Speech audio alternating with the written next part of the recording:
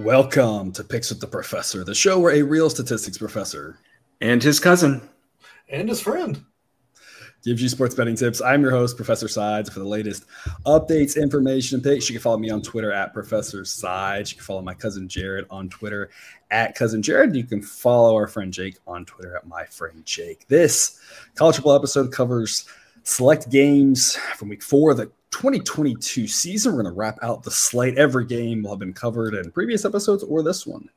In case you're new here, I built a model, predicts what the spread should be for every FBS college football game, and information along with each team's power rating and a graded A, B, or C pick, either now or coming later, for every game is available in the Google Sheet that is linked in the show's description. Do what you want with these picks, all of them, some of them or none of them. Take what you like and leave the rest. Our goals in this episode are to share key information about this week's games, give you a few things to think on, and explain why certain plays are being made in order for you to come up with picks that you are comfortable with.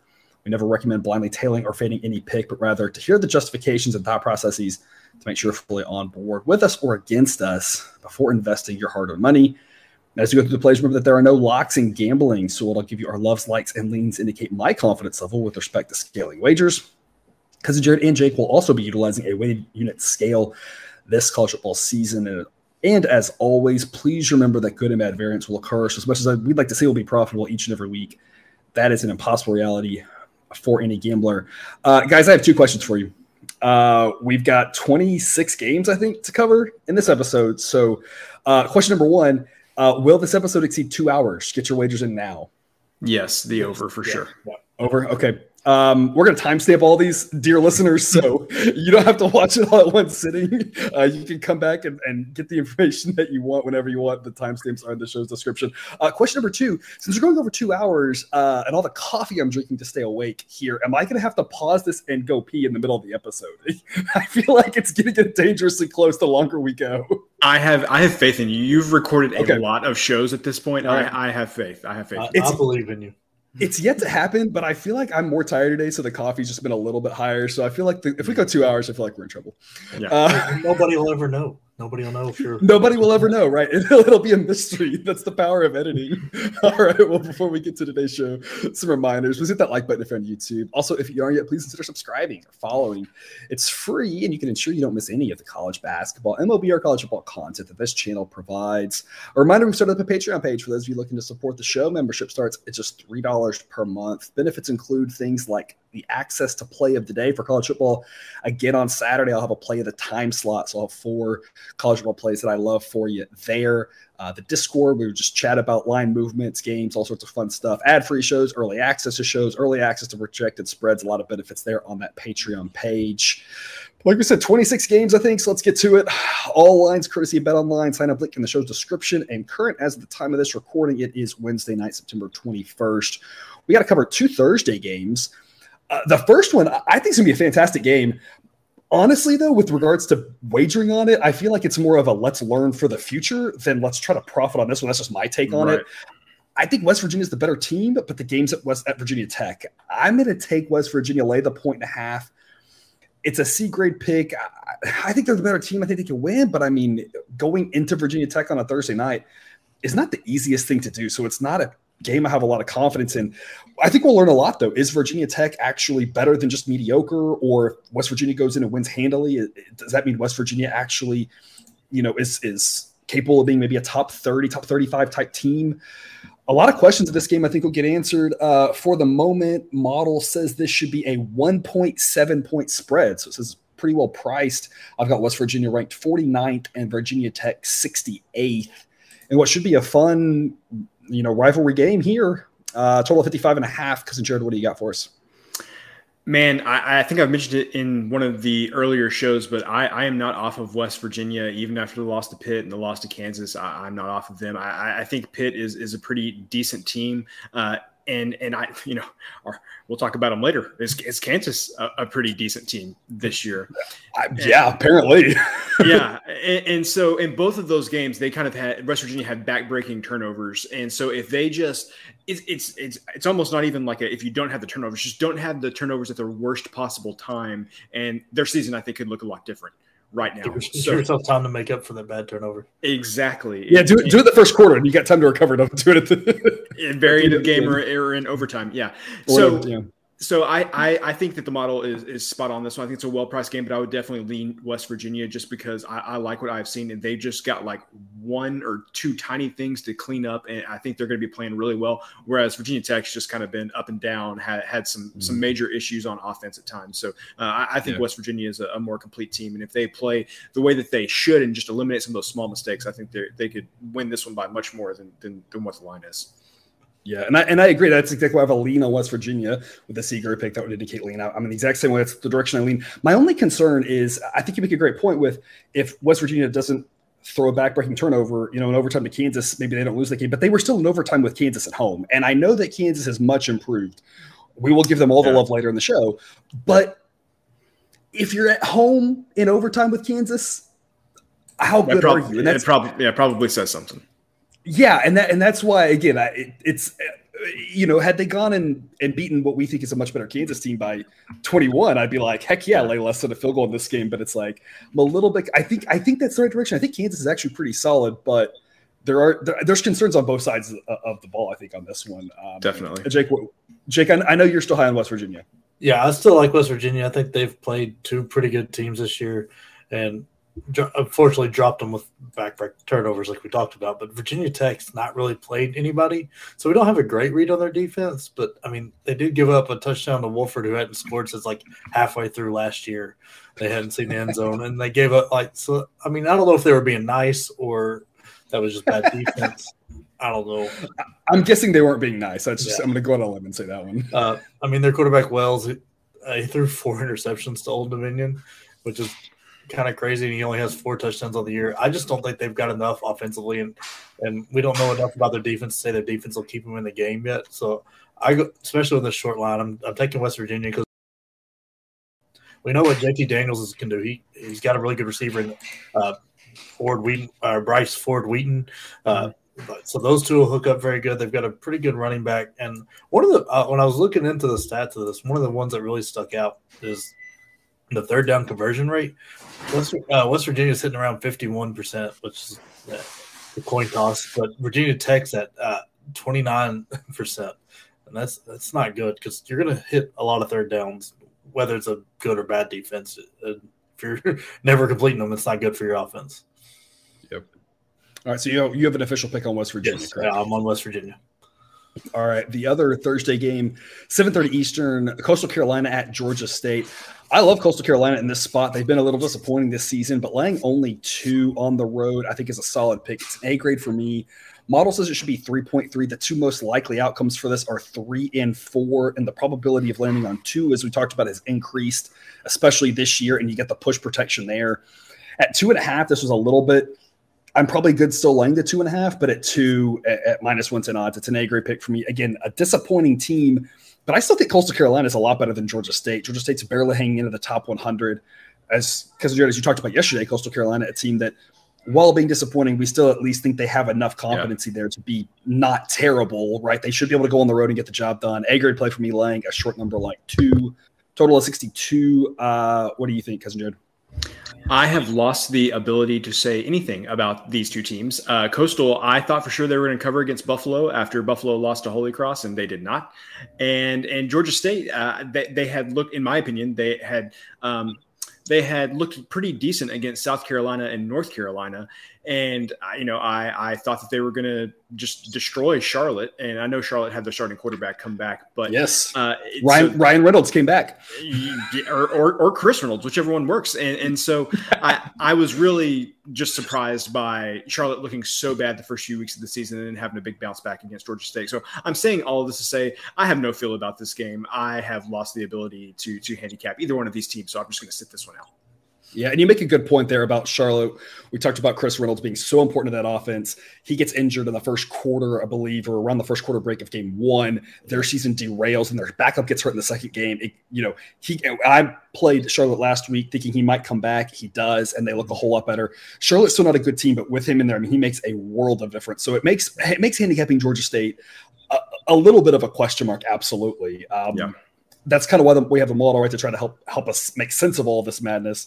Again, my main play is Coastal Carolina, though I think, they didn't beat Buffalo by a lot, right? They did win close one, I think, by 12 or so. They won this one by 7 or whatever. We'll say a lot of numbers, like I said, and they cover it. It's unlikely they won by 1. So my play is more on Coastal Carolina than Georgia State because, like you said, there are question marks there. Jake, what do you have for us on this one? Yeah, right now I'm staying away. I can't trust either of these teams to do what I need them to do. I'm leaning towards Coastal, but it's not an official play right now. I think they might be the better team, but they both seem to play whatever pace their opponent's kind of going to play. And that doesn't work out well for them because they're not as good at it as the other team is. And so I think that they get caught up in the game flow and forget what they're doing. So I don't know. Like I said, I lean Coastal, but I'm not making an official play yet. And with what we saw from Coastal in years past, they should be able to dominate the style of this game. They just haven't been able to do it this year like they did last year. Obviously, they weren't, a top 20 team or whatever, and they had that one magical year, but they had a good record, but they obviously weren't as good as the record. It was a weaker schedule, right? But they've been much better than this, and they've been able to dominate games, and it just hasn't worked out for them. But you got to think it's still kind of there. It's not, same quarterback, so it's not like it's right. Obviously, they've lost some other pieces, but we know it's there somewhere deep down if they can find it. Maybe Thursday night here's their kind of statement of, hey, we're going to get this. We're going to get the ship going the right direction. Yeah, I would love to because it's fun when they're good. Absolutely, everything they do is just a fun team. And being like the only teal university in FCS, I love it. I love teal's like a fun color. We should have more teal in the world. Noon Eastern, Kent State at Georgia. Oh boy. Model says Georgia minus 44. I'm going to take Georgia minus 45 with the B grade. I think Georgia is all year going to break the model. It does not realize just how good they are. I don't think it can. It's the outlier of all outliers. Georgia's offense is actually starting to passing offense is starting to look like actually really good. And you pair that with their defense, and this is scary. They could put their backups in, and their backups could wipe the floor with Kent State. I just don't think this is going to go well for Kent State. It's a B grade pick, laying 45. I like the minus 105 odds. I like that it's at 45. 45 and a half. 45 is a very possible number that it lands on. So we have push protection. This game could easily be, 52-7. It's kind of where it projects in that ballpark. So push protection on 45. I like laying 45. I don't like laying 45 and a half as much. But this Georgia team is so scary good. I don't think anybody would be surprised if they won 63-0 or, 59-0 or something like that. So I'm going to lay it with Georgia. They're just ridiculously good. It's a B grade pick for me. It's a lot of points, but I think they could still just run the ball down Georgia's throat. Down Kent State's throat, even in the fourth quarter, and keep scoring. Kissinger, what do you think? I would tell everybody here, be wary of the under 61.5 because Kent State plays fast, and that's going to lead to a lot of fast 3-and-outs, and Georgia could potentially have the ball a lot in this game. And I know that Georgia likes to throttle it down, doesn't like to run up the score, but it could just be that there's so many possessions in this game that they end up scoring a lot of points just by how many possessions they have. But what I would say is, so I get this from BetStamp because, all of the plays we make, we like to have receipts for it and everything. So there's one Kent State team total out there. If either of you had to guess what the Kent State team total is, what would you guess that it is? 10. 6.5. 7.5. The under is minus 120. How? That seems like a solid, right? I'm kind of trying to talk myself into this. That seems like a solid play, right? Yeah. The only way you're going to tell what's going to happen in this game is if you know Kirby and you call him, and because he can decide exactly what's going to happen in this game. That is true. I don't know. I think, like you said, it's that Kent State plays fast, all the possessions. Yeah. Maybe they luck into a field goal. You're right. Maybe they get a touchdown somehow, and then they luck into a field goal at some point. You're right. So maybe that's how it loses, but it seems kind of appealing to me. Yeah. I'm kind of almost talking. That's why I would have put it. That's why I would have put it at 6.5. Yeah. I'm almost kind of talking myself into Georgia here now. Like this is I forgot how fast Kent State likes to play. And this is their first true home game, isn't it, Georgia? No, I think they played like an FCS team in week 2, I think. Yeah. They played Samford. I forgot about that. Yeah. And they put like 63 up on them or something crazy like that. I feel like 33. They kind of played with their food. They played with their food the whole game.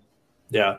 So, man, I don't know. I'm not officially playing it yet. That's what I'm looking at, but because they really can, and not even just with these small schools, like even like teams like some worse or weaker Power 5 teams, they can go out there and just decide what the score is going to be, and that's exactly what happens. So if they decide they want to win this one by 50, they will. But oh man, I want to, but I'm not doing it quite yet. It's a lot of points, but I think like you were saying, Cousin Jared, the faster pace, just more likely that Georgia just not that they would ever accidentally score, because if they want to keep scoring, they will. But at some point, they're going to not be trying, but they will accidentally not be trying because they're going to have to score. And so it's a lot of points, but I just feel like this might get ugly. It's just not a good matchup. I think it helps when they're home, because then you have like the walk-ons and stuff. Maybe Kirby tries to get them a touchdown or something like in front of mom and dad at home, when you got, I think, like the roster expands like 10 times the normal size. Or the second string who's a senior who didn't play a lot, right? Yeah, exactly. Yeah. So maybe. All right, noon Eastern, Baylor and Iowa State. Should be a really good game here. Model has Baylor ranked 20th, Iowa State 33rd. Model says it should be Baylor minus 1.7. I'm going to grab the 2.5 with Baylor. It's a B grade pick for me. I'd really like getting 3, just for that push protection, the most common score for close college football games. Most common score, period, for college football games, but especially for close ones. I think Baylor's got a chance to win this game. It should be a tight game. It's kind of one of those give me the points, give me the plus odds type thing. If you want to look money line, I think I was seeing about plus 115. Same idea. It's a toss-up game. Baylor's the better team, but on the road. It's not drastically different than West Virginia, Virginia Tech that we already talked about, but it's just slightly better teams in both regards. Both teams have a few questions, but I think fewer than the West Virginia, Virginia Tech. It should be a good game. I'm going to take the points or, again, the plus odds on the money line either way. B grade pick for me on Baylor. Total 45. Cousin Jordan, what do you think? I don't have a feel on this total, which is kind of strange for me, but I completely agree with your assessment. I think Baylor plus 115 on the money line seems like a decent investment there. I think the way that I would break this down is that I feel like Baylor got a bigger test from BYU than Iowa State did from Iowa. And obviously I'm not talking about Iowa's defense, but I don't feel like we can say anything confidently about Iowa State's defense at this point, just because of how bad Iowa's offense is. So I feel from an entire team and how well-rounded they are, I feel like I know more about Baylor in this spot. The model agrees with me, get potential, plus odds at the plus 115. So it's not an official play for me, but definitely if I had to lean, pick a direction, I think I would take Baylor on the money line. Jake? Yeah, I'm not sure what I'm going to play here. I'm kind of the opposite. I'm a little worried about Baylor's defense. They're not forcing turnovers even against the cupcakes teams they're playing, and that scares me because in a tight game like this will be a rock fight game. It'll be incredible to watch, but that losing the turnover battle decides the game. So I don't know. Like I've said, I'm not making an official play here yet. I think Brock for Iowa State's a pretty good running back. He had over 100 yards against Iowa's defense, which everybody wants to say how great that is. That's somewhat impressive for him to get over 100 then. So I don't know. I can't decide on this one, so I'm probably just going to avoid it. But All right. Noon Eastern, Central Michigan at Penn State. I backed Penn State all 3 games this year. Won all 3 of them. I'm going the other direction on this one. I've got an A-grade play on Central Michigan at plus 28. Even money. Love the odds here. Love the push protection on 28. Penn State's going to win this game, but I don't know if they can win it by this much. They're obviously a really good team, but after the Auburn win last week, I feel like this is kind of more of a letdown spot. This is, these MAC schools played the Big Ten schools, and that doesn't mean that they win a lot of these games, but it's kind of their Super Bowl up until you get to, a late conference game or a rival or something like that. 28 just seems like too many points here. Model says 26. Like I said, I love the even money, love the push protection. Most likely outcomes for this game are 28 and 27. I win one, I push the other. And again, I just think it's too many points for a letdown spot for Penn State after such a huge win last week. Total 63. Cousin Jared, what do you got? Completely agree. I think it's a great spot to back Central Michigan and Penn State, 2 cupcake games in a row, Central Michigan and then Northwestern. So, they can just take it easy the next 2 weeks. Hey, yo. And then a bye week before the big Michigan game. Mm-hmm. So 3 buys in a row, basically. Yeah. Jake, what do you got? Yeah, I forgot to mark this one down. I want Central Michigan here too. It's a big letdown spot. Even though Auburn's not very good, playing in Jordan-Hare, going there and winning is a big moment. I don't think Penn State's going to run up the score, especially when seeing what they've got coming next. They're going to work on stuff. But I think having that 5-star freshman quarterback come in has really made Sean Clifford up his game. And so they look really good. It gives him a little bit of competition back there, made him earn it, and I think he looks really good. This Penn State, the way their schedule breaks, might be worth a flyer on them to win the – is it Big Ten East? The East? Yeah. Yep. I mean, I know Ohio State's there, but you're going to be looking at plus odds flyer because I think they even get Ohio State at home.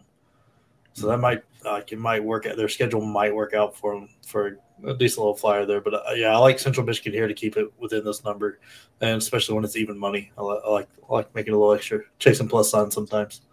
Yeah, absolutely. I've got Penn State a top 10 team again. I think they're a great team. Like you said, even though Auburn's not good, that's anytime you go into an SEC school, a traditional SEC school. I don't feel like people might feel that way about Missouri necessarily, right? But or Vanderbilt, of course. But like other than Vanderbilt, anytime you go into a traditional true SEC school and get a road victory, even if the team's not as good, it's probably a sellout crowd. It's probably a raucous environment. You feel good about it, right? It doesn't really matter if it's a down Auburn or if it's LSU or if it's, it doesn't, Georgia back when Georgia was beatable, right? South Carolina. It's like, I feel like you feel good about all those games. So a lot of points here for the week after. And we talk about weird things happening in Syracuse. Like weird things happen at Jordan Hare. Like that's where they kick six and Miracle and Jordan Hare and all that come from. Just like weird things seem to happen there. So it's, I'd say impressive. And the way they won was also very impressive. Oh, yeah. Yeah, it really was.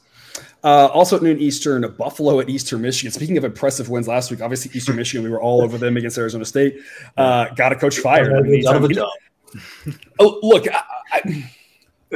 I think anytime you can get a coach fired, I feel like that's all you're talking about the next week. I mean, this is a massive letdown spot for Eastern Michigan.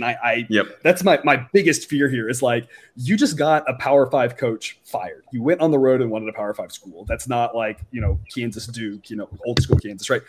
Vanderbilt, right? That sort of thing. So, I mean, massive letdown spot for Eastern Michigan. But Buffalo is terrible.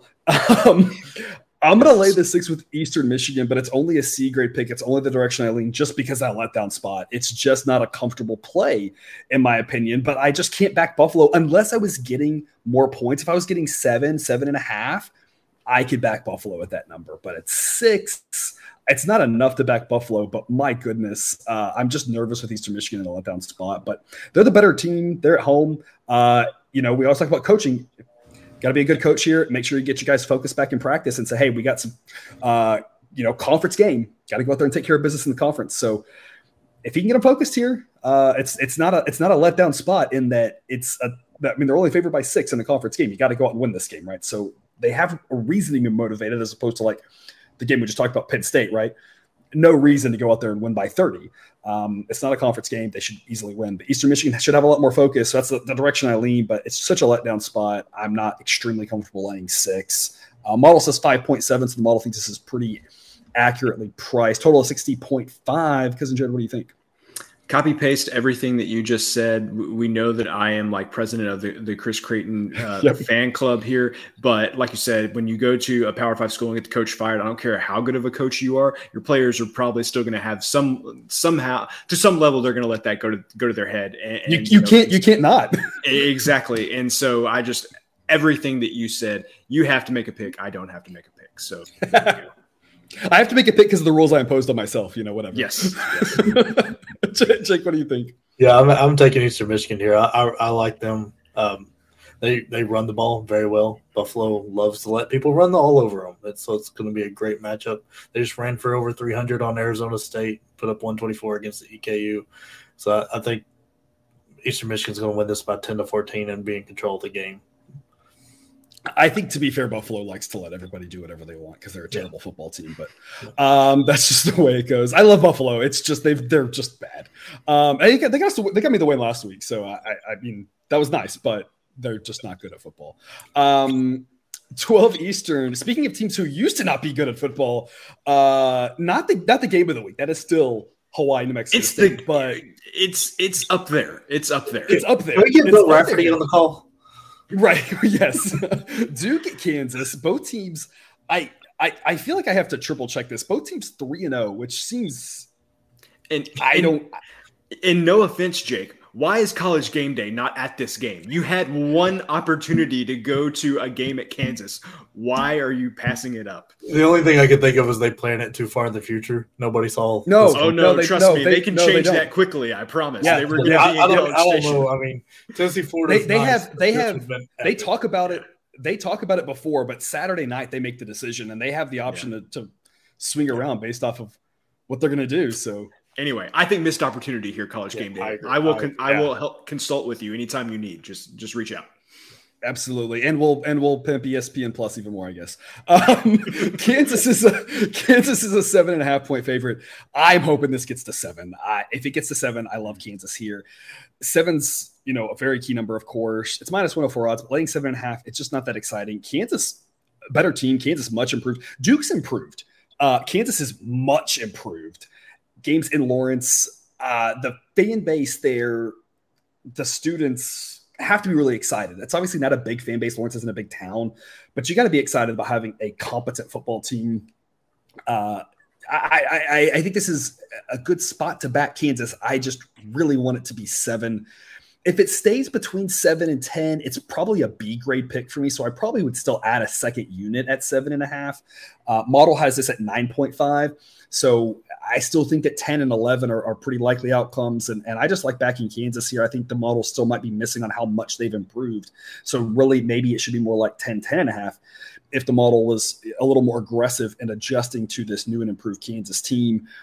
But I'm only putting 1 unit on it right now just to hold off and see if it actually gets to 7. If it does, I'm going to unload 2 more because 7 would be an A grade play, but anything between 7 and 7.5 and 9.5 is a B grade play. So I'm leaving myself some wiggle room to see what happens later on in the week.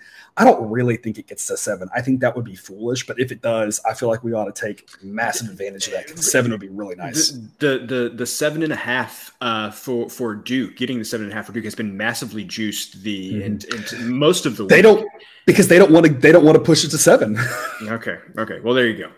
Yeah, that's why they're holding off. They don't want to get it to 7 because I think it'd be foolish to go to 7 in my opinion. It would be because I'm going to definitely take Kansas if it gets to 7. I'm going to lay the 7 points with Kansas. For me, this is as easy as you look at Kansas's 2 FBS wins against Houston and West Virginia and compare that to Duke's 2 FBS wins, which is against Temple and Northwestern. And so I think that Kansas is just a better team. I know everybody's waiting for my analysis on the total here. So here's what I will tell you. Chris the Bear Folica, also of ESPN. Might as well just be a sponsor here. He tweeted a screenshot this week of the top 10 teams in offensive efficiency in college football, and Kansas is number 1, and Duke is number 9 or 10 or something like that. The offense, both of these offenses have played really well, and so as much as I've been talking up the Duke unders this year, I don't know if this is the place for it. What I would say is that if I did have to play an under in this game, I think I would look at the first half under because I think that Duke can come out with, like I said, Elko, great defensive coach. I think they can come out with a good game plan right at the beginning of the game, maybe to stop them. And then as Kansas adjusts, I think they'll have a harder time kind of keeping that up. So 2 things. I think he can come out with a good game plan there at the beginning defensively. And I think that Kansas, a couple of big wins in a row, maybe a little bit of a hangover there to begin the game. So if you wanted to look for a total play, I think first half under is the way that I would lean. I think I saw a stat that was Kansas QBR so far this season is the best in QBR's history or some ridiculous thing like that. I was like, what? Wow. Obviously it's a small sample, so it's not to be completely trusted, but it's one of those where it's obviously not that good, but it does just illustrate how good this Kansas offense has gotten and how they're probably not going to be number 1 in FBS this year, but they're going to be massively improved and at least respectable on offense, right? Which is a lot of fun. Anytime these schools like the Kansases of the world start getting to be even mediocre, it's a lot of fun to pull for them. Yeah. Jake, what do you got? Yeah, I'm shooting myself in the foot. I believe we either talked about this before we recorded that Pac-12 or the Big 12 season thing when I was I'm talking myself out of Kansas over 2.5 for the best bet. I think you said it on show. I think you said that was your second favorite play of the episode when you went with West Virginia. I think you said your second favorite was Kansas. Yep. So I could have already had that one in the bag. That would have been nice. Yeah. I think you're right. I think the home field advantage here gets bigger because it's exciting to be a Kansas fan right now. And everybody I know Lawrence isn't that big, but everybody in some surrounding town is going to want to be there for this. Everybody's going to be involved. So I think the home field advantage plays a little bigger here, especially after the last 2 wins being on the road, like being able to like go and show support for the guys after those 2 big wins that nobody expected. Is just be a lot of fun. Jalen Daniels is playing out of his mind, as you alluded to, with all the QBR stuff. Like he is running the ball, throwing the ball, doing everything. I don't think Duke is quite there on the same level yet. I think this is going to be not a super easy win because Duke's defense is improved and Elko's a good coach, but I think they pull away in the second half. There's a mistake Duke makes, and this goes 10-14 and kind of stays right around there. Noon Eastern at Maryland at Michigan. I mean, the question here is, can Maryland make this competitive? Michigan should win this game. This would be when you see a 16.5 point favorite, I feel like you shouldn't be too surprised if an upset happens. That happens on occasion, but I feel like I'd be really surprised if Maryland pulled this off. I just don't know how they compete on any side of the ball here. Maryland's offense is decent, but Michigan's defense is really good. Michigan's offense might have some weaknesses, but like Maryland's defense isn't going to be the one to stop them. It just feels like a bad matchup for Maryland. I see 16.5. And like I said, I think, maybe an upset could happen, but I'm like, I don't see it. Model says 17.5. I've got a B grade play on Michigan. I like that I'm on the right side of 17.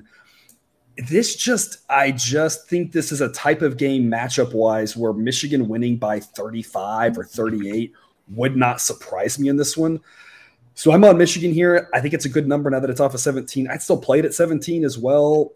I'd still probably play it higher just with a little bit less confidence, just knowing that obviously a score like 17 is very possible. But I think the Wolverines can really take care of business here. Bad matchup for Maryland, in my opinion. Total of 64. Cousin Jared, what do you think? Okay, so I just put this play in. I am also going to be on Michigan laying the 16.5. Who is backing Maryland in this game? And I say that half facetiously, but also seriously, who is going to back Maryland in this game? If you look at their schedule last year, playing teams that are, I would say, clearly more talented than them, they lost to Iowa by 51-14, lost to Ohio State 66-17, lost to Penn State 31-14, would have covered a 16.5 there. Michigan State lost 40-21. Michigan, they wouldn't have on 31-14. That's a 17-point loss. Yeah, no, that's what I was saying. I said, they wouldn't get them covered. Even the close one, yeah. Even the close one. And then Michigan, they lost 59-18 last year. It is just seems to be a recurring theme with this team that when they are outmatched athletically, they just cannot keep up. And tell me this game isn't 59-18 again. We'd all just be like, yep. Yeah, that sounds right. Especially playing at home. I think that you could get. I'm going to go with Tua's brother to turn the ball over at least a couple of times playing in the big house. And so, come on, I think Michigan's going to have plenty of opportunities. We know how Michigan can just play stifling defense and then just take the air out of the ball on offense and just not give you any chance to come back. So I'm going to be on Michigan as well, just because everything I've seen with Maryland the past couple of years makes me think there's no way they can cover this number. Yeah, absolutely. And Michigan has Iowa next week, which isn't really a look-ahead spot.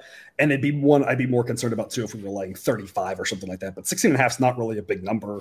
Yeah, it's not like it's Ohio State next week, Penn State on the road next week. Shouldn't really matter. Just throwing that out there. Jake, what do you got? Yeah, I'm taking it over here. I think Michigan's defense is very good. So what I'm about to say, I'm on the opinion that they are very good. We just don't know. They've played high school teams at this level. Like they've just played their local area high school and they've moved up a division, and now they're going to play. The three combined games they played this last week, the combined spread was like 140 or something when you add up all three numbers. It was just insane. Yeah, it's outrageous. It's not a good thing. It's not an NCAA tournament kind of thing because their seed would be really dropped based on the conference. But I think they're going to win this, and I think they're going to win it handily. But I think they're going to be a little slow out of the gate defensively. I mean, Tua's brother is hitting 73% of his passes, and he's playing very well right now. I think Maryland might hang with them for the first quarter and a half, and maybe get a score or two in there, and then Michigan's going to run away with it. And I think the over is going to cash based on if we get the score similar to what we got last year, which is what, 51-18, 59-18? 59-18. Money in the bank. Yeah. So I think we're going to get something similar. Maryland gets me one or two scores, and I think we'll be good. Yep. A lot of fun games here at this noon Eastern time slot. TCU and SMU battle for the Iron Skillet. Sellout crowd expected in Dallas for a rivalry that has at times been kind of one-sided, but if one side hates the other side more, it's that SMU hates TCU more, so it should be a rocking crowd there. Obviously kind of a little brother, medium brother. I don't feel like I can call TCU big brother. Maybe for the DFW area they are. I'm not. I feel like big brother in the DFW area is still OU or Texas A&M, even though none of those schools are there. Right. But it should be a fantastic atmosphere. Total of 70.5 for this one. We're expecting lots of points. I'm going to grab SMU plus 1.5 even money with the B grade pick. You can also look money line. I think at home SMU is probably the side to look at here. It played well last week, hung in there. Just couldn't get the job done, but I feel like it's a similar type setup as the game last week with regards to the level of talent that's happening. It's just now this game's at home. So they got a chance to pull it out. I'm just not convinced on TCU yet. Model says both these teams are about the same. TCU 34th, SMU 40th. Again, two solid teams. If things go right, maybe they sneak into the top 30, top 25. But again, some questions on both teams. Give me the home team with the 1.5 and the even money, or if you're just taking the money line, maybe something like plus 105, plus 110 or something on it. And what should be a shootout, a fun game. Plus 1.5 feels nice because, again, this is one of those where somebody should be going for 2 at the end of this game and just trying to finish it off. And so someone's going to win by 1. I'm calling 36-35 or 35-34. That's my projection. I'm calling my shot. And I don't care who wins in that case because I've got the plus 1.5. Because, Jared, what do you got? I don't have anything to say about the X's and O's of this game. I am all here for the pettiness that will be SMU fans to Sonny Dykes. And so I want this to be a good game. I want to get the tempers flaring and I want to see the fans chanting probably bad words at the SMU coach. So these are excuse me, the TCU coach. Christian universities here. They would never engage in such tomfoolery. Sure. Sure. Yeah. We'll sell that here. We'll sell that here. Jake, what do you? Are you got anything else to say, or are you? I'm good. I'm the exact same as Joe here. I loved it last year when Chris Beard came to Texas Tech from Texas. I want the same kind of thing. I want them meeting the bus, giving them all sorts of crap as soon as he gets off the bus. I want that because it just makes for fun and it makes games good because everybody's got a little bit of extra motivation. I'm not going to play. I can't recommend a play here, but I just want to watch this game because I think it'll be a blast. Disclaimer: we encourage fun taunts and a nice Christian language, and we do not condone physical violence. So that's our disclaimer for that. But otherwise, we want all of the fun shenanigans. Let them loose, SMU fans. Yep. 12 Eastern kick, Missouri at Auburn. Battle the Tigers here in what feels like a disappointing game here. Missouri's ranked 69th, Auburn ranked 47th. I'm not sure either one of these teams can really get out of their own way here. I mean, Auburn's a better team. They're at home. I'll lay the 7 with them, but this just feels like a game that it's a frustrating game because I'm not even sure we're going to learn that much about either team in this one. If it's a blowout, we know something, but do we know what it says about either team, right? If it's a tight game, what does that tell us? Like, I feel like we just need a lot more data on both of these teams. I'm just not sold on either one of them. I'll lay the 7 with Auburn because they're at home and they're the better team. And I think that Auburn probably just has more talent, and I don't trust Missouri, so I'll take the team with more talent. But it's just a lean. It's not my favorite play. Total of 51.5. Model says 8.3, so model says it's priced fairly well, but at least it's 7. You got the push protection there, and the model thinks it's more likely that Auburn wins by more than 7 than less. But not my favorite game to pick. Cousin Jared, what do you think? I for all the reasons you just said, I'm not making a pick on this game, but if I had to, I would definitely be going the opposite way and taking the points with Missouri. We all know we got a very awkward lame duck situation there at Auburn. I think we can already say that with complete confidence, and it's only going to take one or two things for Auburn to potentially completely implode and the fans to all fill out of the stadium, and it's just going to be dead. No home field advantage. If nothing, it's just going to be awkward silence at a home game for Auburn. Auburn had a lot of things that didn't look great in that game against Penn State, but I still just don't know about the quarterback play. I mean, I mentioned it coming into the season that they had Calzada whatever his name was, the quarterback, was quarterback for A&M, is there now, was in a competition for the starting job. And I said, guys, if this is a competition, this is not a good sign for Auburn's quarterback play because he was not very good. And sure enough, they're already on the backup quarterback. Yeah. So I just have no faith in Auburn's quarterback play. Awkward situation with the coach, just so many things that would say, just if I had to make a play, take the touchdown and just, hopefully that gets you something. If you want some giggles here, Missouri plays Georgia next week, so it's a big look ahead spot for them in this one. They better get the win this week. Jake, what do you got? Yeah, I'm very confused by this game. I don't know who is worse. I guess is the right word. We're not better is not definitely not the right term. I mean, TJ Finley is next. I don't know. That's so bad, and I feel so bad for Tank Bigsby. Like, I mean, my man is very talented, and he is just stuck on this very terrible coaching situation. Auburn team as a whole. This is where the transfer portal. I was very surprised he stayed. But I'm thinking he's gone here soon, especially if the coach gets fired. Do we think we get a Herm Edwards situation where they're basically firing him on the field if they lose? I wouldn't be surprised. I have no idea. I don't think so. I don't think this is an embarrassing loss, but I mean they tried to fire him last year. Well, it's true. If they lose by like 30, yeah. If they get blown out, then I think that's very possible. Yeah. Well, I'm not making a play because I don't know what's going on with this team, either team. Like so I don't even want to watch this one. It's so bad. Yeah, and I don't. Yeah, there's a lot of other good games at this time slot to watch for sure. Yeah. I'll have like 5 screens up, and this one won't even make the top 5. I don't exactly remember how I said it earlier, but I just feel like if I didn't say these words, it feels like it's the who cannot shoot themselves in the foot, who can get out of their own way type thing, because both of these teams should be better than they are, but they both have just can't figure it out. And I'm like you, Jake. It's not even an exciting game to watch. And I feel like that's sad because it feels like a game that could be fun to watch, but it's just not.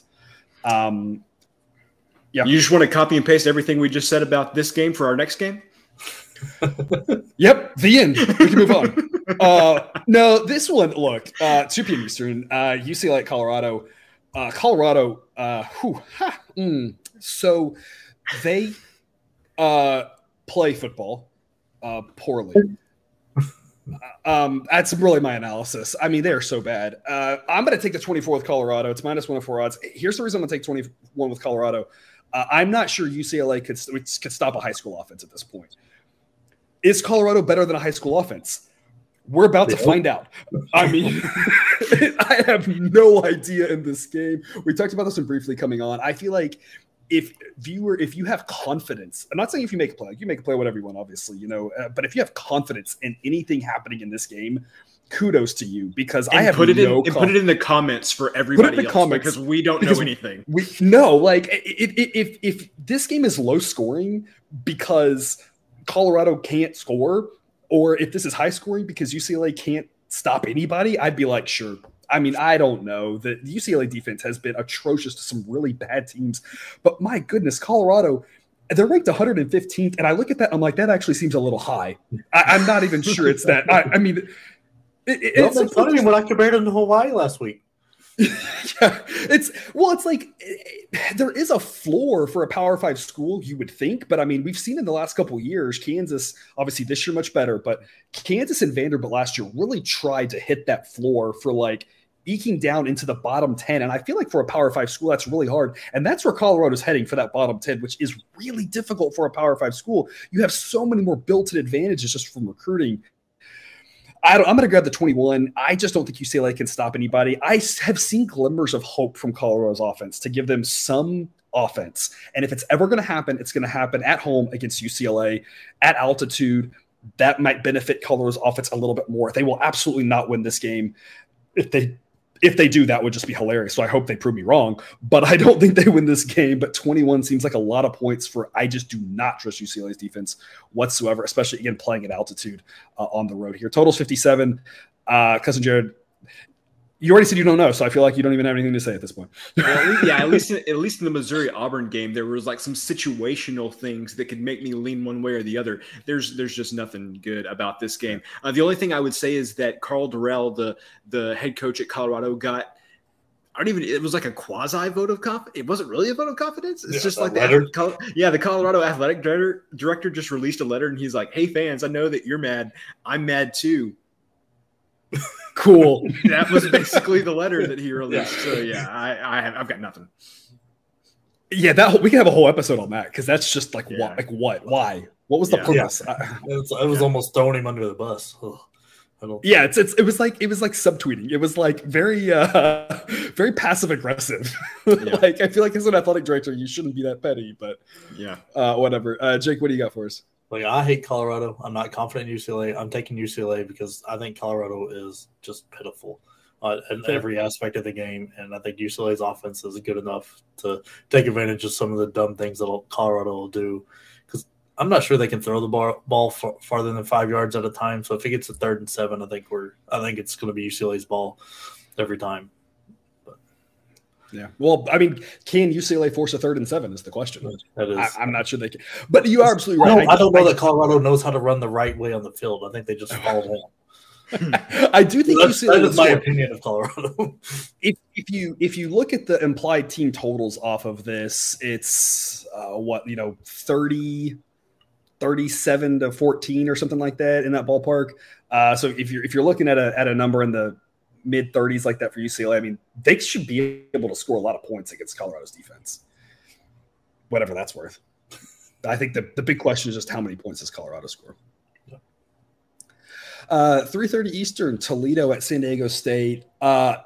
This line's at 3 now. Model says 3. Sunday, if you had the early model projections, this line was 1. I can't remember exactly how long it hung around. Toledo -1. I think it's a fantastic play. I would love to get that number. They are traveling across the country, but again, you're going the right direction. Going west is easier than going east and playing earlier in the day. And I faded San Diego State last week. They are terrible. I think Toledo is decent. Obviously, Toledo gave up. I mean, Ohio State's still scoring, I think. But Ohio State, San Diego State is no Ohio State, right? They're not even in the same, they're not even playing the same sport. Maybe the exact opposite is. Yeah. Maybe the exact opposite. Exactly. Yeah. So, I mean, I'm laying the 3 with Toledo.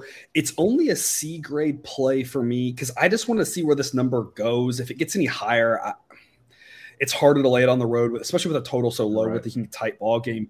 But I'm really hoping either the odds get better and I can get like a -105 or I can get -2.5.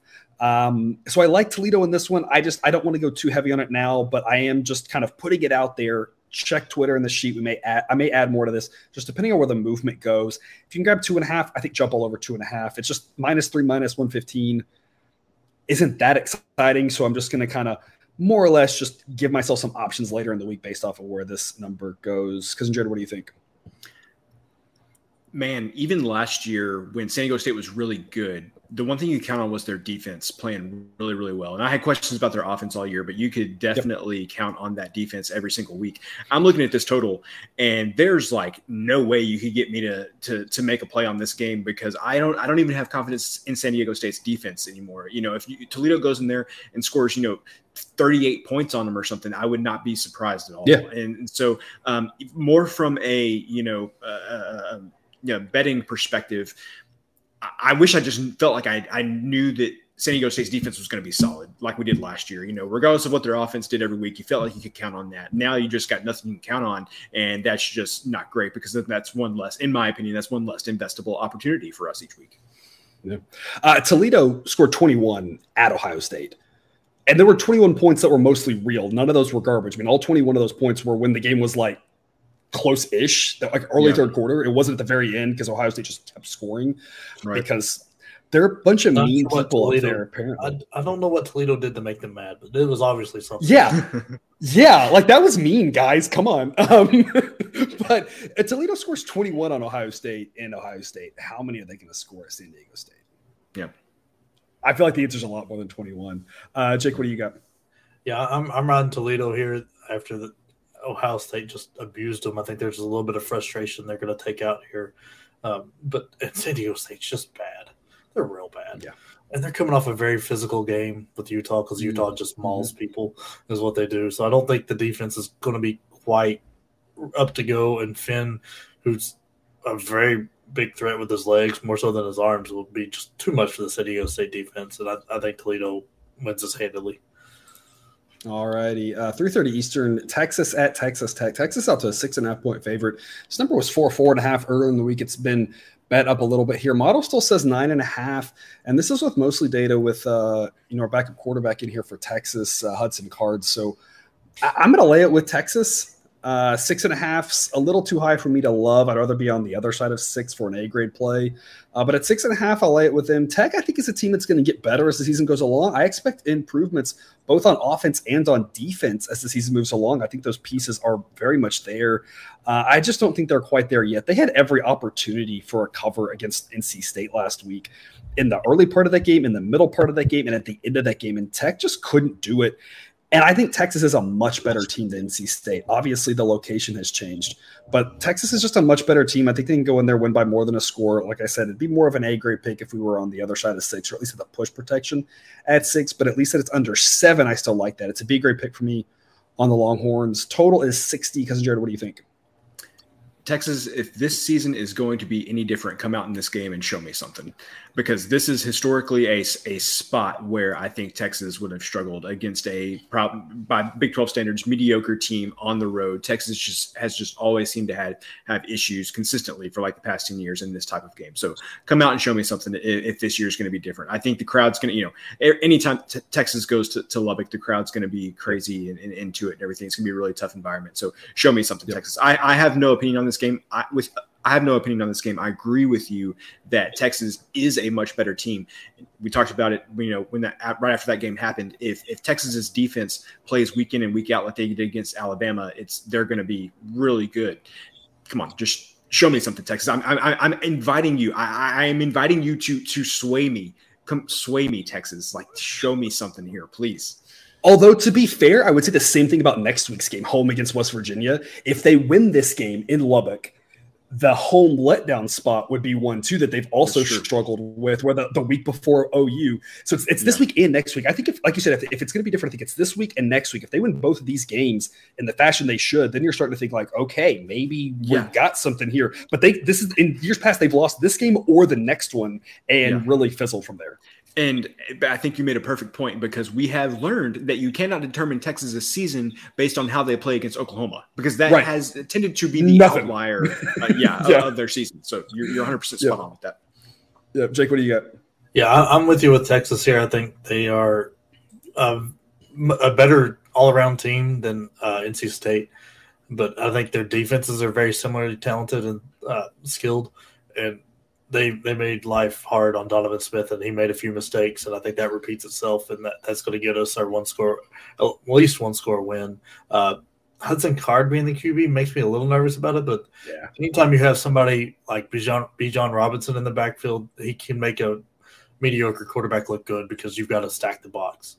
So I think that combined with their defense is how we get this to the bank here. It's a shame this game isn't happening in a month with Caleb Ewers back and with Tech. Again, I think the improvements they're going to be able to make over the season. We talked about that quarterback situation. It's going to get better, but right now it's not there yet. Too many mistakes, too many misses, right? But it's a shame it's not later in the season, because it feels like a game that could be where both teams are even at a higher elevation, be a little bit more exciting, a little better content. Still should be a good game either way, though. Lubbock's obviously always a tough place to play. Gets one of the stronger home field advantages, and according to the model. Did Card get to play them last year? I can't remember either. They scored 70 points, so somebody did something good last year. Yeah. The Texas quarterback situation, I feel like for the last almost decade now, has just been this weird carousel of I can't keep it all straight, because it's constantly this is the guy and then he's not. On repeated loop. 6:30 Eastern, Ball State at Georgia Southern. Model says this should be Georgia Southern minus 9.3, so 9.5 is a pretty dang good number. I'm going to lay the 9.5, just given that 10 is the biggest key number around this area. We win if that happens. Only a C grade pick. I think it's priced pretty well. Model has Georgia Southern 92nd and Ball State 113th, so neither team's very good. Georgia Southern at home is the better team, but it's just a lot of points to really feel confident. At laying 7, I'd be more excited about this, but I don't think it's going to happen. Getting 14, I'd be more excited about Ball State. Don't think that's going to happen. It's a well-priced game. Not one that's really investable, in my opinion, because Jared, what do you got? If I had to make a play on this game, it would be on Georgia Southern. They're a week past the win at Nebraska, give them a chance to kind of get their head back on their shoulders and everything. And just from what I've seen with the Georgia Southern offense this year, I think that Ball State will probably have a tough time keeping up and staying within this number. Would you potentially go team total over on Georgia Southern? Would that at least be something that you'd think about? Yes. Okay. Number on that would probably be about 40-ish, 39, something like that. I haven't seen anything that would make me think they couldn't do that. Yeah. I kind of. That's why I said that. I was like, saying that. I was kind of thinking the same line. I was like, it's gonna be pretty high, but like it might be worth a look. Might be something to kind of double click on, just because they should score some points in this game. Question is how many they're going to give up. Yeah. Jake, what do you got? I'm kind of the opposite. I'm on the island here. I kind of like Ball State here. I think they're sneakily better than what we think. I mean, Paddock is playing well. He's got 3 interceptions on the year, and 2 of them were to UT, and one of those was after his first throw. So the first throw. so I mean, he's done well. They've got a pretty good running back. I mean, Ventrese is throwing the ball away. He threw half his interceptions to UAB. If he does that, I think there's a decent chance Ball State's hanging around at the end and maybe hits a field goal when they need a touchdown kind of thing, and it gets us under 10. And that's how they do it. All right, so your official pick on Ball State. Yeah. I think in my question, since you're on that side, Jake, though, do you agree if that's the case, if you agree with our assessment that Georgia Southern should score points? It sounds like you're high on Ball State's offense. It sounds like you would also be leaning with what we said, combine that and play the over 67.5 as well would be something you might approve of. Yeah, the over is something I'm looking at. It's a little higher than I want it right now, but for me to be comfortable playing it. But I do think there's a lot of points in this game. I think it's a very offensive-driven game. Okay. 6 p.m. Eastern, Arkansas State and Old Dominion. Model has this one as Old Dominion by 4. I'm going to take Arkansas State plus 5.5. It's in no man's land between 4 and 6. I have no feel for this game. I think Old Dominion's a slightly better team at home. I don't trust either one of these teams, though. Model has Old Dominion 94th and Arkansas State 102nd. Model thinks Arkansas State's a little improved from last year.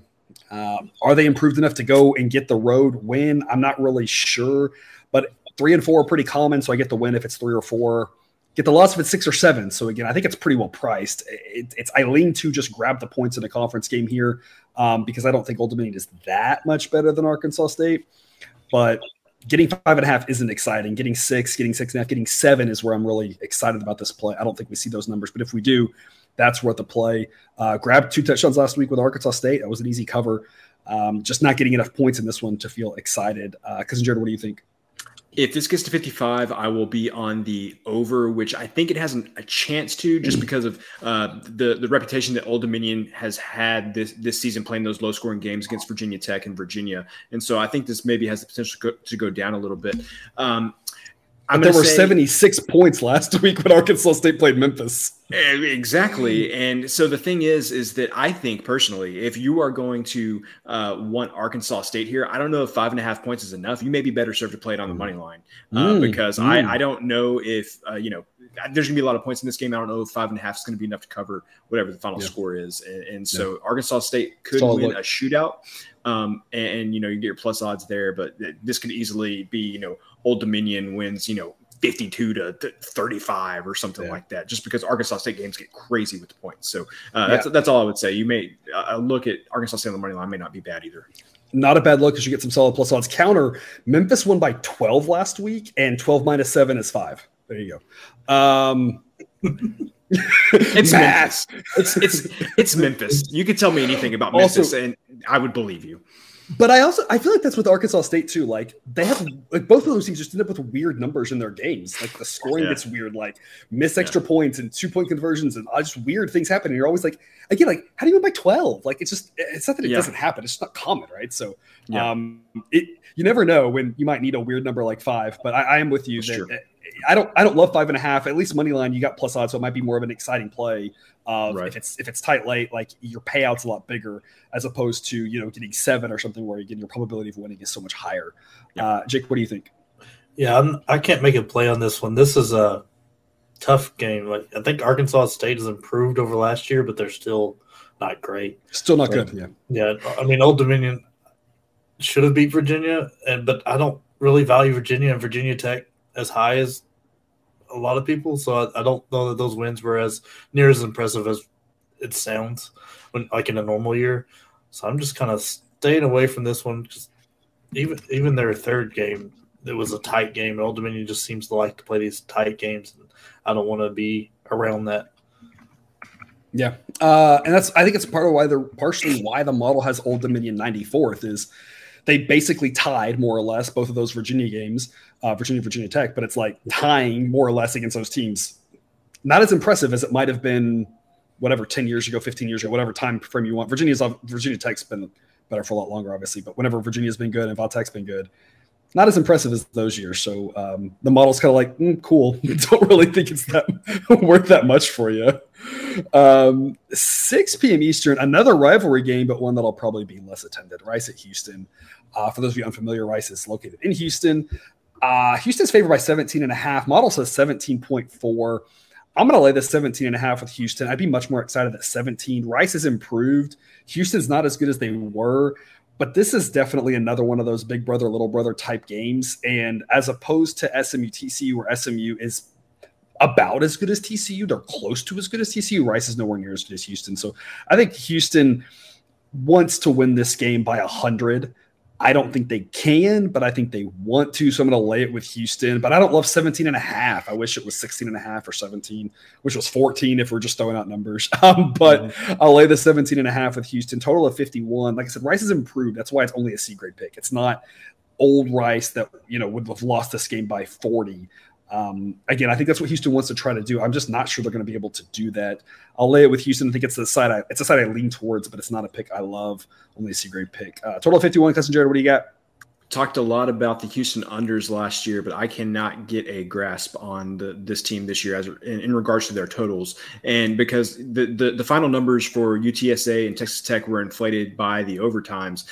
But then you get the game against Kansas where I had the under there, and man, that had no chance. I mean, that was over as soon as it started. And so I just wish that I had a better grasp on this Houston team, but I'm just not getting anything from them right now. I agree that, they should stomp Rice, but who the heck knows with, Houston having the 2 receivers getting into an altercation on the sidelines during the game. Like it's just got some weird things going on with Houston. So I really would, like for them to get a big win here and then get back on track. Cause like I said, I was high on them to come into the season.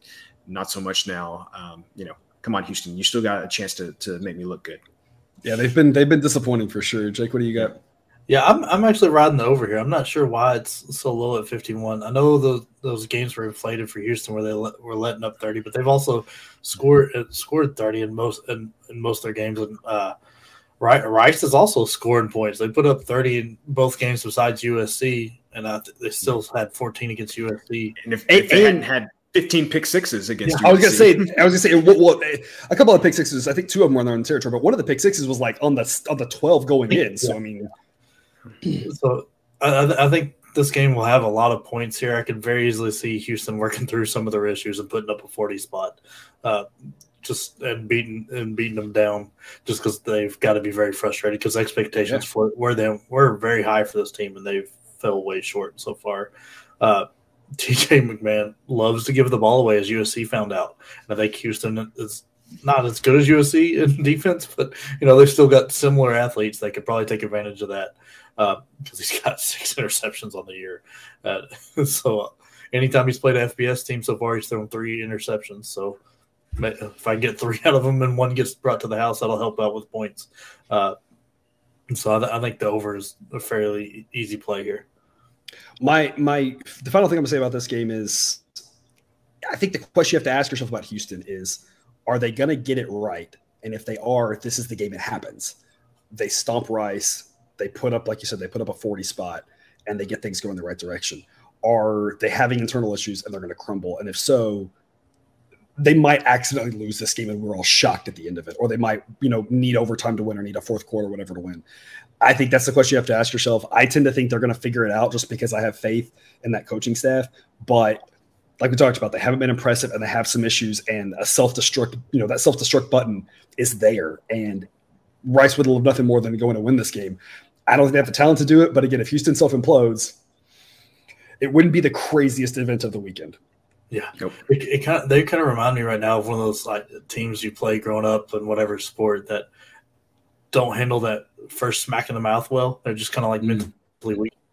And Houston, I think if Rice comes out there and smacks them in the mouth and scores with them right at the beginning, this is going to be a very dangerous game for them. But if Houston gets out running away, then they might put up 100. Yeah, high variance game in this one. If Rice hangs in there, I don't think anybody be really too surprised. But yeah, Houston's got the talent. Like you said, if they get out there and run away, they can just make Rice be chasing their tails, and then Rice has to pass to try to catch up, and that's going to lead to more interceptions, and it's going to snowball on them. So it's high variance game in my opinion. This one, personally, why it's only a secret pick. A lot of things can happen in this one. Yep. 7 p.m. Eastern, Northern Illinois at Kentucky. I don't know, whatever. Like, Kentucky's good, Northern Illinois isn't. I'll lay the 26.5. I'm on the right side of 27 and 28, but does Kentucky have any incentive to win this game big? I feel like the answer is no.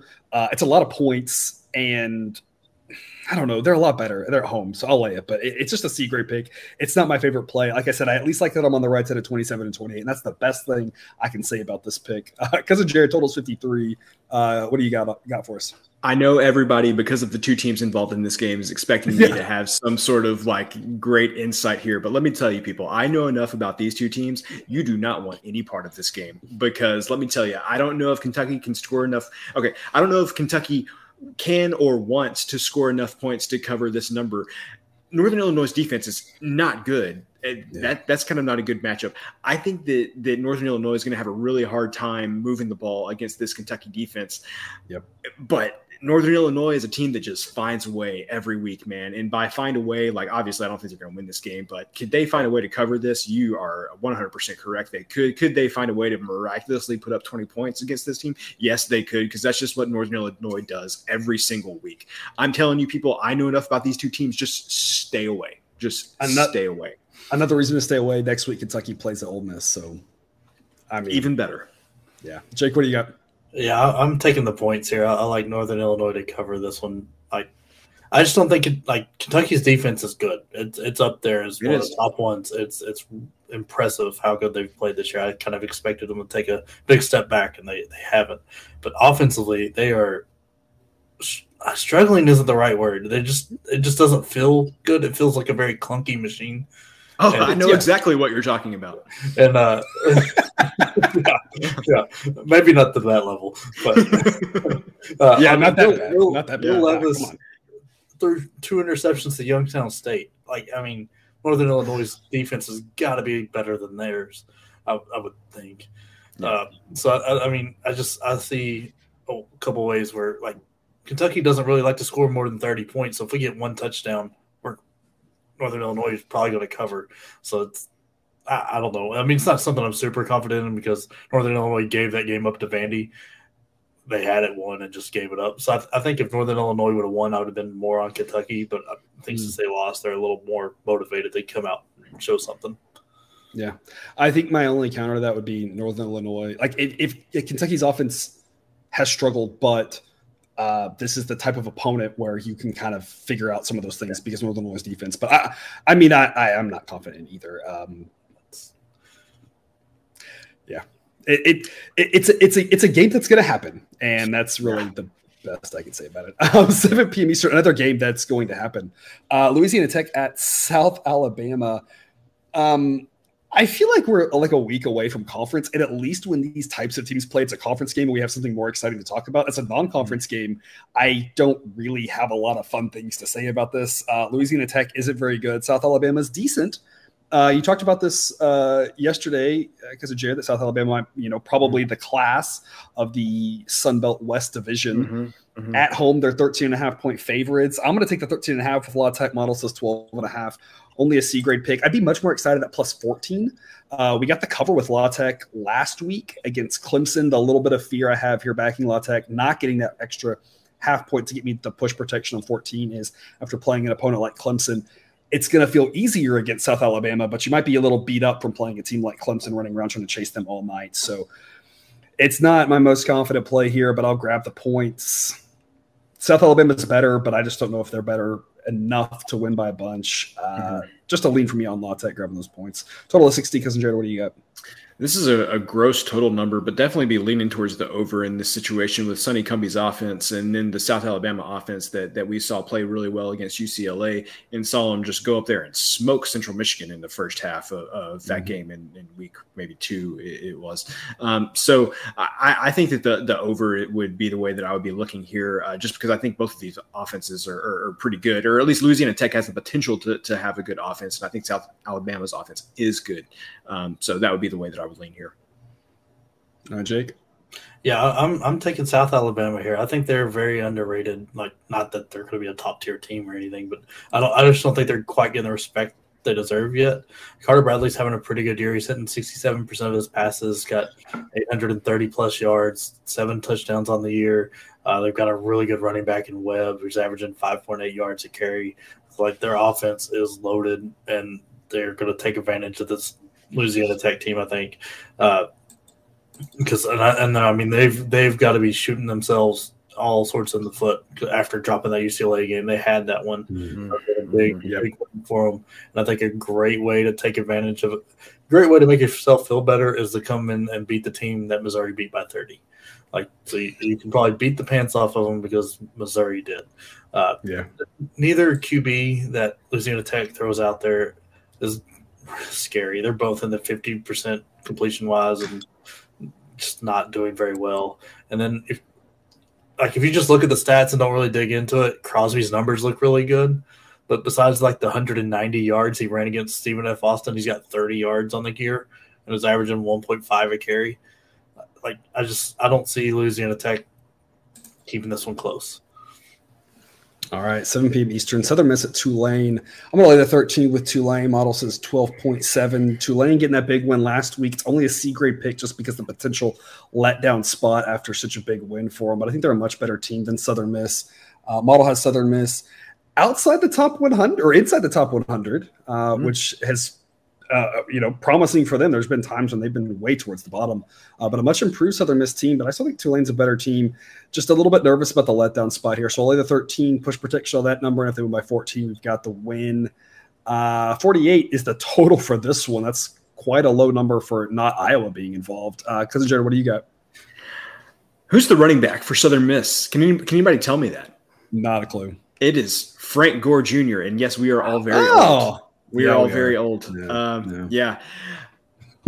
So again, I've mentioned a couple of times before that, I like to have my analysis based on some statistics somewhere in here. My gut tells me that this total number is a little high. I think both of these teams want to keep the ball on the ground, and I think the clock is going to be running a lot. So 48 is a low number for sure, but I think there's just going to be so much stuff on the ground in this game that the clock's going to be running a lot. So if I had to lean anywhere, I think it'd be the under 48. All right, Jake. Yeah, I'm not making a play here. Like, it's too much of a letdown spot. And is there really 14 points between Tulane and Liberty difference? Like, because the Southern Miss Liberty game was close, and I think it went to overtime. I think it was ended up being a 2-point game because of the overtime rules. But so I don't know that there's 14 points between those two. But I think Tulane's the much better team. But in this spot at home after that big win is scary. And I mean, Southern Miss showed some stuff there hanging around with Miami for that first half. So there's just too much weirdness in this one that I'm staying away from. I'm too nervous on every side of it. All right. 7:30 Eastern, Charlotte at South Carolina. We already talked about this. Chris Reynolds coming back for Charlotte. Huge for them, makes their offense competent. South Carolina has a quarterback as well. They're favored by 22. I'm going to lay the 22. It's just a C grade pick here. Charlotte much better with Reynolds back, but I just think he's going to have a really hard time against a competent South Carolina defense. Obviously, a South Carolina defense that can't hang with Georgia, but obviously Charlotte's no Georgia. I just don't like that it's on the wrong side of 21 or 20. If I could lay 20 with South Carolina, I'd feel a little bit better. I've been on Charlotte all season, but I just don't think this is enough points for this game. Total 67. Again, I lean towards laying the points. I just wish I was getting minus 21 rather than minus 22. So if that number pops up, I'm a little more excited about it. Might add a unit to it, but at 22, I'll take South Carolina, but it's, again, not my favorite. Model says 24 is what it should be. So the model thinks the most likely outcome gets us a win. Unfortunately, the second most likely outcome of 21 would get us a loss. That's why it's only a C grade pick for me. Cousin Jared, what do you think? I think this game, in regards to the total, comes down to do Spencer Rattler's turnovers take place? Do they take place in near their own end zone, or do they take place on the other side of the field? And that would also affect if Charlotte can cover, because if they happen near their own end zone, then Charlotte's going to get points, and if it happened going in, then Charlotte doesn't. So at least if his turnovers happen deeper into the drive, South Carolina still might cover, right? If they happen in his, at their own 20, Charlotte's got a real good chance to cover this number. Yeah, I still think I would lean towards the under. Like, this is just a lot of points for a Charlotte team that, yes, Reynolds is back, but it's just a different level of competition than what they've been playing. So I still think I would lean towards the under here. But, you could tell me that Rattler throws for 5 touchdowns. You can tell me he throws for 5 interceptions, and I wouldn't doubt either of them. Yep, 100% agree. Jake, what do you think? Man, sitting here listening, I've kind of talked myself out of my Charlotte play. I kind of one of the reasons I leaned Charlotte was how beat up the secondary was for South Carolina, and then coming off Georgia just, like we talk about Utah mauling people. I mean, Georgia just absolutely takes your soul when they beat. It's not fair.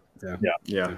Like health wise, and then South Carolina beat Georgia State by 21, and then college football math.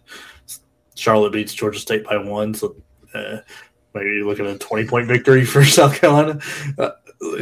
Math. I'm trying.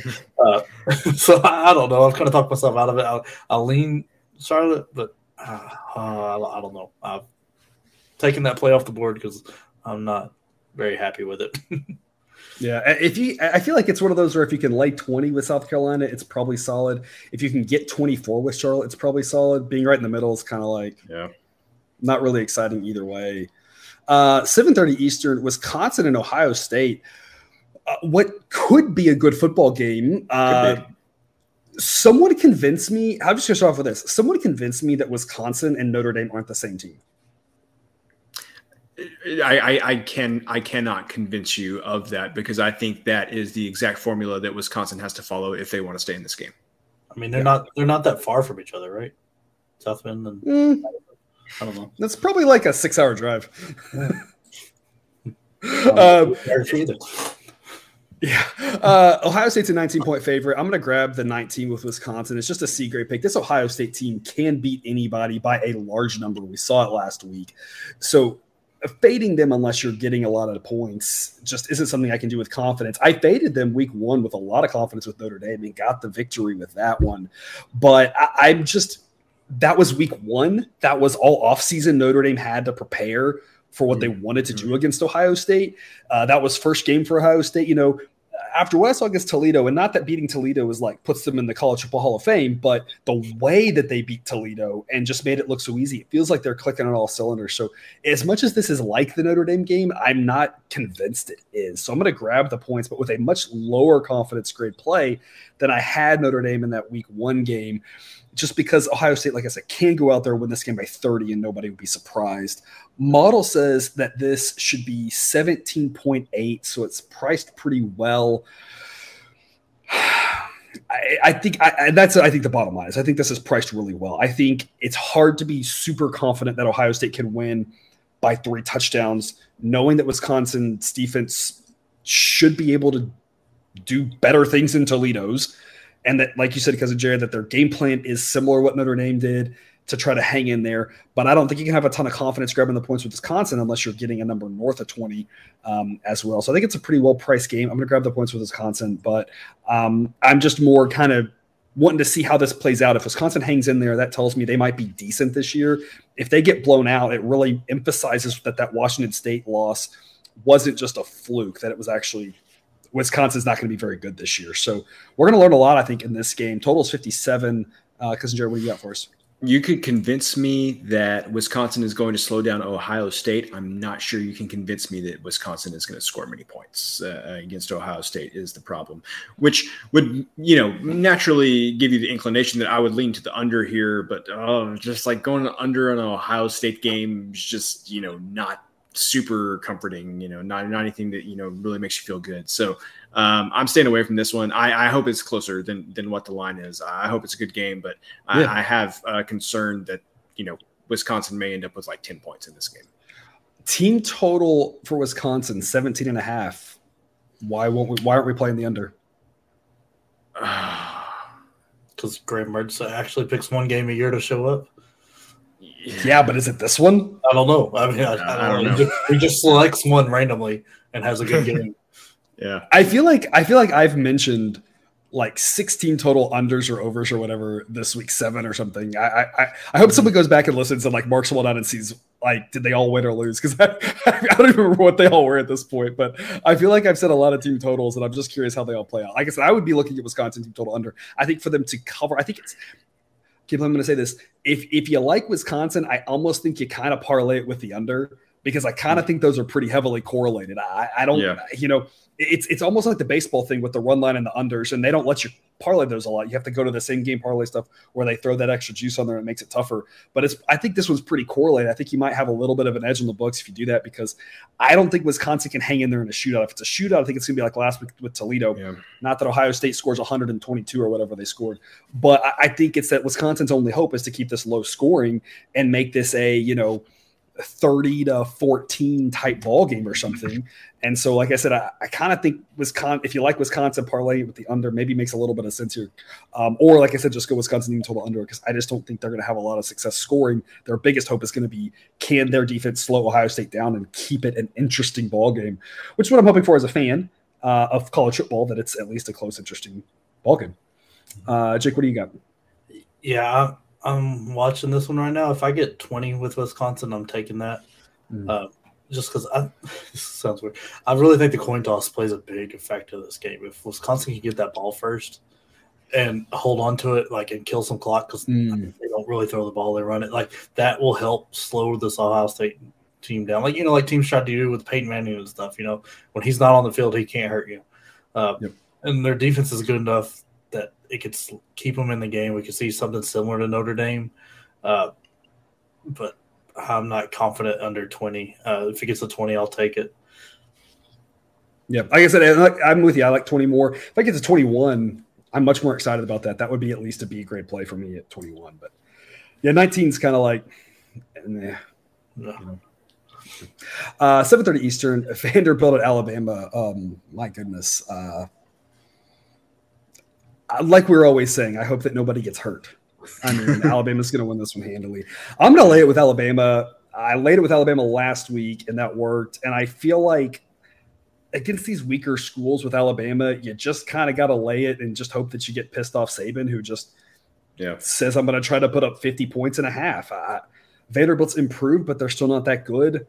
I don't see how Vanderbilt hangs in there. I haven't seen enough out of Vanderbilt that should have made me think that they can even do anything. And if they can't do anything, it just feels like a game that Bama wins, 49-3 or something like that. So I'm going to lay it with Alabama. It's only a C grade pick because there's so many points, but team total for Vanderbilt's probably sitting around 9.5. I'm like, how are they going to score off of Alabama, and how are they going to stop Alabama? I mean, this is going to be an ugly game. I'm surprised the line's not a little bit higher, but the model says 39.5. So I can't be that confident in laying a number in the 40s, given that the model says 39.5. So I'll lay it with Alabama, but it's I think it's a solid play to diversify your portfolio, but it's one that I'm playing at a lower level because I want that diversification, but I don't want to be too invested in Alabama needing to score late to cover this one, even though I think that they can probably destroy Vanderbilt just like they do in most years. Cousin Jared, what do you got? Yeah, I think if this situation, you either lay the points at Alabama or you pass, because I don't think there's any way in God's green earth that you can convince yourself that back in Vanderbilt is the right thing to do in this situation. So I would say if you want to have a play on this game, it's got to be laying the points with Alabama. Yep. Jake? Yeah, Vandy is thanking the Lord that ULM was the game in between them and Texas, so they didn't get the wrath. Yep. Yeah. So that's their only benefit here, and that if they come out healthy, just like it's Alabama or pass for me too. I'm not playing it just because I don't know. I don't want to endorse murder. Also, disclaimer: we do not condone physical violence or murder on this podcast show thing that we're doing here. Yep. Yeah. Alabama does have Arkansas next week, but I don't think this is a look-ahead spot in the sense that Vanderbilt's so bad that Alabama backups can score if they want, and the Alabama backups can stop Vanderbilt if they want. So yeah, I'm with it's Bama or pass. I don't think adding Bama to your portfolio again as a small investment's a bad idea. It's just not one that I think I can endorse heavily on this one. 7:30 Eastern, Florida Atlantic and Purdue. I'm going to grab the points of Florida Atlantic. It's 20. Purdue's. I don't know what to make of Purdue yet. I don't think we're going to learn a lot in this game. They should win this game. Can they win it by 21 is really the question. Model says 18, so the model thinks that 17, 18, 20 are all reasonable possibilities here. Total 61.5. Florida Atlantic's inside the top 100 and Purdue's outside the top 25. And so that's kind of a recipe for you kind of got to take the 20 points out of principle, in my opinion, because these two teams aren't that close, but they aren't that far apart either. Purdue is not a team that I think is good enough to really say we can go attack your weaknesses and destroy you. And Florida Atlantic is not a team that's so bad that they're going to get embarrassed. I mean, Florida Atlantic they're not good, but they're not terrible. And Purdue's, had some question marks, had some holes, had some issues. So I'm just going to say 20 points is too many out of principle and take it, but it's only a lean. I'd like 21 a lot more. It's fairly well priced. I think 20 is the right side, but again, it's not my favorite play unless I can get 21 and a half. Total 61 and a half. Cousin Jared, you got anything for us here? I was raised to, with the saying, if you don't have anything good to say, don't say anything at all. And I've got nothing good to say about Purdue after what they did to us with Syracuse last week. So no, I have nothing to say. I was really wondering where you were going to go with that. I've got nothing to say about this game. Completely fair. There's again, like I said, right before conference play here, there are some non-conference games that are just not the most exciting. At least we get to conference play. We have something to talk about, how they're going to handle this, trying to win a division, all that sort of stuff. And some of these are just kind of, Jake, you got anything for us on this one?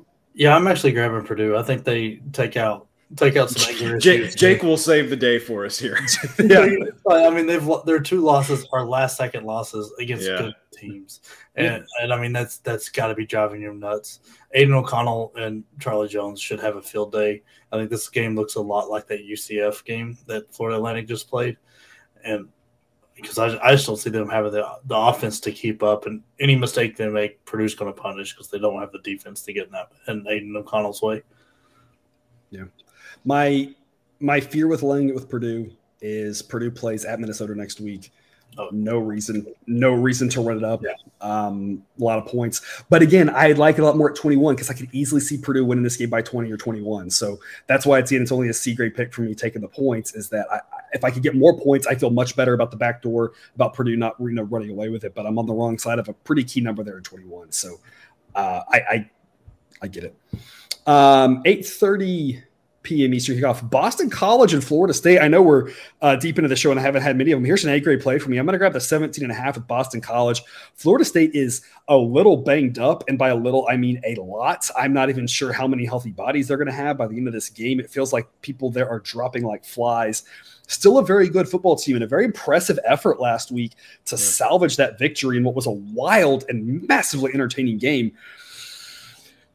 And they do at least have an extra day, of rest, that being a Friday game now playing on Saturday. But this is just a lot of points, and especially given the injuries that Florida State's had, I'm not sure they have any desire to win by a bunch. This is a get the win and get out of town or get back to your dorm room, whatever, healthy. type game. 17.5 is a lot of points, especially with the low total, like 48.5. I think Florida State wins this game, but I think they're just not interested in winning it by 20 some odd points. I think Boston College can slow it down enough. Florida State's not healthy enough.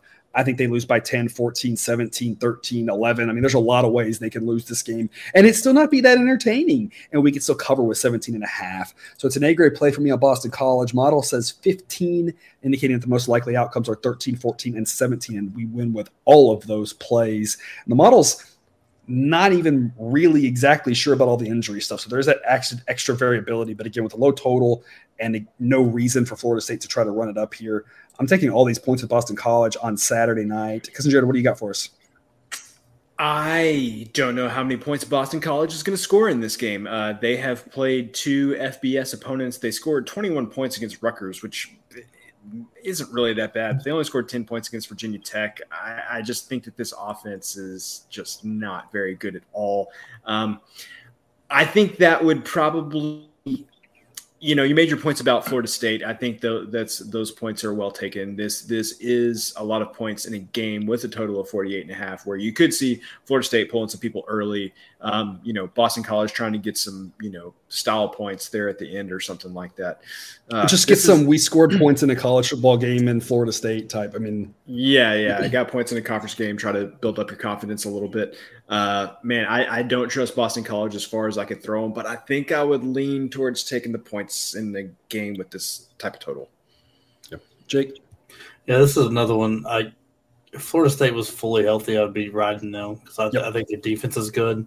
I marked this just in case they were going to be fully healthy, but it doesn't look that way. So I'm gonna take this one off because Florida State's defense is very good, and both their quarterbacks looked good. But I think you're right. I think they might get up that 21-28 and just pull everybody. Like we gotta stop the bleeding somewhere. And Boston College. I thought Jerkovich was going to have a decent year coming in. Man, he doesn't look like the same guy he did last year. And then they ran for all of 29 yards against Rutgers and 4 yards against Virginia Tech. So he's carrying the whole weight of their offense, and he's not carrying it very far. So I'm staying away from this game just because I don't trust either team to really have it in them. Yeah. Florida State next week gets Wake Forest at home. So another reason just not to try to push the tempo. No reason to try to have extra plays. I'm not saying what they will or won't do. I'm just saying there's no incentive to push anything in this game. They should be up double digits in the third quarter. And then it's just try to run it down their throats and milk the clock for all it's worth and get out of town healthy with a W. So I'm with you, Jake, though. A fully healthy Florida State team with a bye next week is a totally different story in this situation. It's like, let's go out there and kick some tail, and I think they can. It's just that's not the situation that we have here for this one. Saturday night, 9:30 Eastern, USC is a 6-point favorite at Oregon State. So 2 weeks ago, I took USC against Stanford, and I was like, I love USC in this spot, and they're going to win big, and then I'm never going to take them again because people are going to overreact. And they won, and people didn't overreact. And so I was like, all right, I'm going to take USC again. I love them here against Fresno State. They're a lot better. But then I'm never going to pick them again because people are going to overreact. And they clocked Fresno State. Their defense, we talked about their defense just really like hunting for the ball and that giving up some big plays. And they give up a few big plays and a few yards. But, that defense looked a lot better against Fresno State. Offense still just rolling along. And I was like, yep, never going to take them again. People are going to overreact. And everyone's going to be like, oh, USC's the best team ever or whatever. And they're good, but they're not that good. Why is this under 7? I don't understand this at all. B-grade pick for me on USC at -6 with -107 odds. Model says 6.7 is 7's most likely outcome, and then we have that push protection on 6. It's maybe one, the more I think about it, it turns into an A-grade play as we get closer to kickoff on this one. It's just, I for sure at least want 2 units on this at USC -6. I can't believe I'm backing them again. I feel like they're going to go beat Oregon State pretty handily, and then maybe I'll never pick them again. I don't know. Maybe people won't realize that this USC team has a lot of talent. We talked about how good their offense is. Talked about it last week with Fresno State. It's kind of the same recipe. Oregon State just gets stopped once or twice, and that feels like it's ball game with this USC offense. I know the game is in Corvallis. It's going to be a rocking crowd at night. It can be a tough place to play. Should be a really fun atmosphere, but I just think I think Oregon State's solid. The model's got them 39th. But model has USC 12th. I think they're a pretty good team. I don't think they're top 3. I don't think they're top 5, but I mean, they're a pretty good football team. They're going to continue to get better as this year goes on. We talked about maybe at the end of the season having depth issues if there are injuries, but as they start clicking this middle of the season, they're a real scary team. I'm shocked this number isn't 7 or really 7.5. That's all right, hang it at 7.5 and dare you to lay more than a touchdown with USC. I'm laying the 6, and like I said, it's a B plus type pick. I haven't quite pulled the trigger on that third unit, but the more I look at it, it feels like a game that USC just needs a stop or two, and all the stops they got last week. I'm not convinced Oregon State's offense is that much better than Fresno State's. I'm laying with USC. Total of 70.5. Should be a fun one here Saturday night. Cousin Jared, what do you got for us? I would lean towards taking the under just out of principle there. If Oregon and last week's game went way under. We talked about all the points that we thought were going to happen in that one. Way under. Last week's game went way under, and if you look at Rice, Haener died in that game. That is true. May he rest in peace. What I would say is, I think the Rice game, if they hadn't thrown the 3 pick sixes, I think that you would have seen obviously a much lower total there as well. And I think that Oregon State, not to say that I run a similar offense to Rice, but they like to keep they're a run first team, very similar to what Rice is. And so I think you can see the clock running a little bit. I think that would make me lean more towards the under, but with USC, you never feel comfortable with that. I want to talk about how mad I am at the Pac-12 network, that it still takes an act of Congress for anybody to actually get a television subscription where you can actually watch the Pac-12 network, because this is going to be a wonderful game, I think, and nobody's going to be able to watch it. And that's just very, very sad. So Pac-12, this next TV contract, let's get all this stuff taken care of. And so we can find this on our TVs and enjoy these great late night games that you've got. Yep. And just real quick before you talk about that, Jake, obviously was the Haener injury last week, but Fresno State only scored 10 points in the first half. So I want to make sure I indicate it's not just USC's defense improved. It wasn't just the Haener injury. I mean, they looked pretty good in that first half too, but obviously that prevented any potential comeback effort really by Fresno State, of course, once he didn't play the most of the second half. Jake, what do you got for us on this game? Yeah, I'm with Jared here, hating the Pac-12 network. But yeah, I mean, I third that. Yeah. What is this? The last year, the next last year that we have to worry about USC being on it. That's true. So I don't know that the Pac-12 network's going to carry on too much anymore after that. That's true. No, it won't. It's going to go away in the new TV deal. I promise. Yeah. Either way, I'm all over USC here. I'm very confused why this is under a touchdown. That trio that Lincoln Riley has and Williams, Addison, and Dye is just unstoppable, really. I don't know how many teams out there are going to be able to slow them down, and it allows their defense to take risk and be real aggressive, because it's it doesn't matter, you still have to score twice every time we score, because it's going to be crazy. I think USC wins this by a touchdown or two. I don't think Oregon State's going to be able to keep up. Yeah, I'm shocked that I still think that there's value back in USC. I felt like there was going to be a runaway hype train with all the talent that they brought in. I just thought there's no way it's going to be super inflated, being out, we're going to have to fade USC and just hope to be 500 against them, that sort of thing. But I mean, I feel like this number is way too reasonable. Like you said, I'm surprised it's not 7 or 7.5. I don't know why it's 6. It kind of confused me. And I mean, with him being a name too, that the public's going to follow, it's shocking. I'll take it as I can get it, because I like to be able to back this team. Yeah, absolutely. Late night Saturday, 10:15 Eastern, Wyoming at BYU. BYU is a 21.5 point favorite. That hook might matter. I mean, this game really easily could land at 21. That's why I'm taking 21.5 with Wyoming. It's just a secret pick, though. This Wyoming team isn't very good. I don't have a lot of faith in them. But I don't know what BYU team is going to show up. They obviously looked great the first week. They looked great against Baylor. Baylor wore them down a little bit. Part of that game against Oregon was Oregon. I think, like we talked about already, massive credit to Oregon. I think they're much better than I realized. But BYU now after playing that Oregon game, coming off the Baylor game, I just don't know how much depth they have, how physical they're going to be able to, assert their will, exactly how this game's going to play out.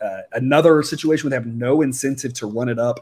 BYU's home field advantage partially comes from the altitude. Wyoming's going to be used to that, so it's not going to affect them whatsoever. So it just feels like a lot of points in a game that BYU just feels like if they could play their starters for 3 quarters and get out of Dodge with the victory and move on to try to stay healthy for what we've talked about all season, just a grueling schedule for them. It feels like the way it's going to play out. I just don't have enough faith in Wyoming to give this more than a C grade because Wyoming is fairly terrible. And if BYU wanted to, I think BYU could win this by much more than this. I'm just not sure that they really have a need to, or I'm not sure they're healthy enough to. Or again, I think that home field advantage that they have is a little bit nullified when you're playing another team coming from altitude. So I'm going to get the 21.5, especially because that hook at minus 105 odds. I think it's a good play. It's just not what I want to be too invested in. So it's a C-grade pick for me on Wyoming. Total of 50. Cousin Jared, what do you got for us? We know I love the Mountain West, but what I would tell you people is don't overreact to Wyoming's victory over Air Force just because the way that Air Force runs its offense, it's a little bit different, but similar to the other service academies. If you get ahead early, it can be difficult for them to come back. And, if you just come up with a game plan to specifically stop that offense, you can win a game like that, even, when you may have less talent and all those other things. I would say don't read too much into that. The other thing that I would say about Wyoming here is that they went on the road, Illinois, first game of the season, and they lost 38-6. And we didn't. And they looked terrible. And they looked like garbage. And we weren't sure they were going to score a touchdown all season. And so I would say, just don't get carried away with that Wyoming victory over Air Force last week. Look at the whole picture. I think personally, if I had to look at the whole picture, I would be laying the points with BYU here. I think that they're just on a completely different level from Wyoming. And if Illinois could do that to them, because BYU is going to put up more points than Illinois did. Illinois scored 38. And so I think personally I would lay the points if I have to. We've talked about the BYU schedule ad nauseum. Definitely, at some point they're going to say, hey, it's not worth it. We need to, put some of the second stringers in. But it's not exactly a look ahead spot to Utah State at this point anymore. But they play Utah State on Thursday. Did not realize that. That's good. So it's not a look ahead spot with regards to the team, but it is because when you play that game, like I said, this is a get out of Dodge and don't have too many plays type game because they know they're playing on Thursday. Like, they should be able to win that game on Thursday. Utah State's not very good, but just a rough schedule for BYU. It's tough. I think I would lay the points just because of what I saw with Wyoming and Illinois, and I think BYU is an order of magnitude better than Illinois. But again, don't feel strong enough to say that's an official play. Jake? I am laying the points. I think BYU is angry about that Oregon game. That was their first big time national television game of the year, and they kind of looked really rough towards the second half of that. Hey, now hold on. Baylor BYU, I think, broke records for ESPN late night television. It was the most watched ESPN 9:30 Eastern start time in the last 4 years or something. So I'm saying this was middle of the day. You're right. Absolutely. National television. I'm with you. I'm 100% with you. I just had to make the joke. No, props to them if they're being able to carry late night stuff, getting people on the East Coast to stay up that late. But man, I just think they're angry about it and they're going to come out mad. I don't think Wyoming has the horses here to get in their way. I think this is a spot to me where if I see, and I don't know if I'll see it, I might just look at the box score and see. But if it seems like the BYU starters are playing deep into this game because they're angry and they're winning big, it feels like a spot to fade them next week against Utah State on the short week, since Utah State, I don't believe, is playing this week. No, they are playing this week. Never mind. So they'll have the same problem, and Utah State's terrible. So never mind. Ignore all that. Moving on to the kill the clock offense here. This is where we'll go back and recap some things that we want to add some units to, and then let Jake make plays on all the games that we covered earlier in the week. I've got one here. Oklahoma is now down. We're going to talk about Oklahoma in every episode this week. They were at minus 13. They're down to minus 12. It was a B grade play for me at 13, having that push on a quasi key number, not extremely one, down to 12, pushing at that number, which isn't extremely likely, but winning at 13, which is more likely than 12. I'm going to add that third unit to it to up that to an A grade play, backing the Sooners. We talked about this. I think it's a horrible matchup for Kansas State, and the number getting more favorable is just confusing. I tweeted about this today. Just your weekly reminder that closing line value in football spreads means absolutely nothing. The Sunday night spreads have been more accurate than the closing line spreads, so don't be afraid of line movements. If they're moving a different direction, it's really 50-50. And based off the information that I presented today, it actually says that you're more likely wanting to fade the line movement, because that's actually would give you a profitable times so far this college football season. That's just the way it's been, and it's not just this year. That's the way it's been for the last several years now.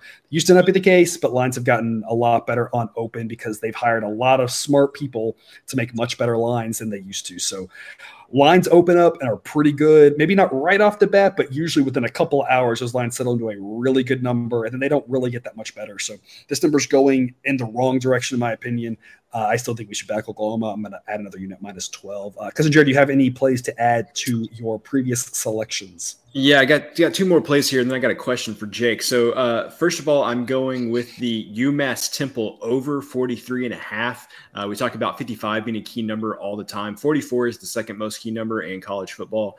Getting an over 43.5 against the UMass defense, I think Temple might score 44 by themselves. They could score 44 by themselves, but I'm banking on this game being like 34-14. That feels like a plausible outcome for me. I was going to say 34, or 34-10. You still get the win. Yeah, so I'm going to go UMass Temple over 43.5.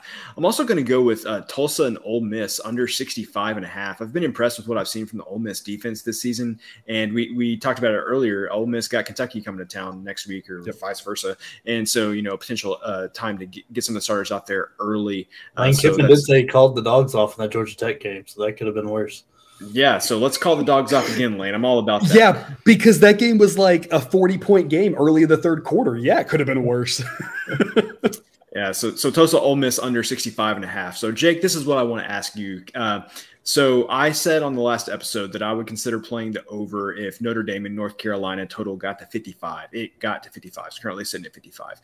So, Jake, what is your opinion on an over or under in the Notre Dame-North Carolina game at 55?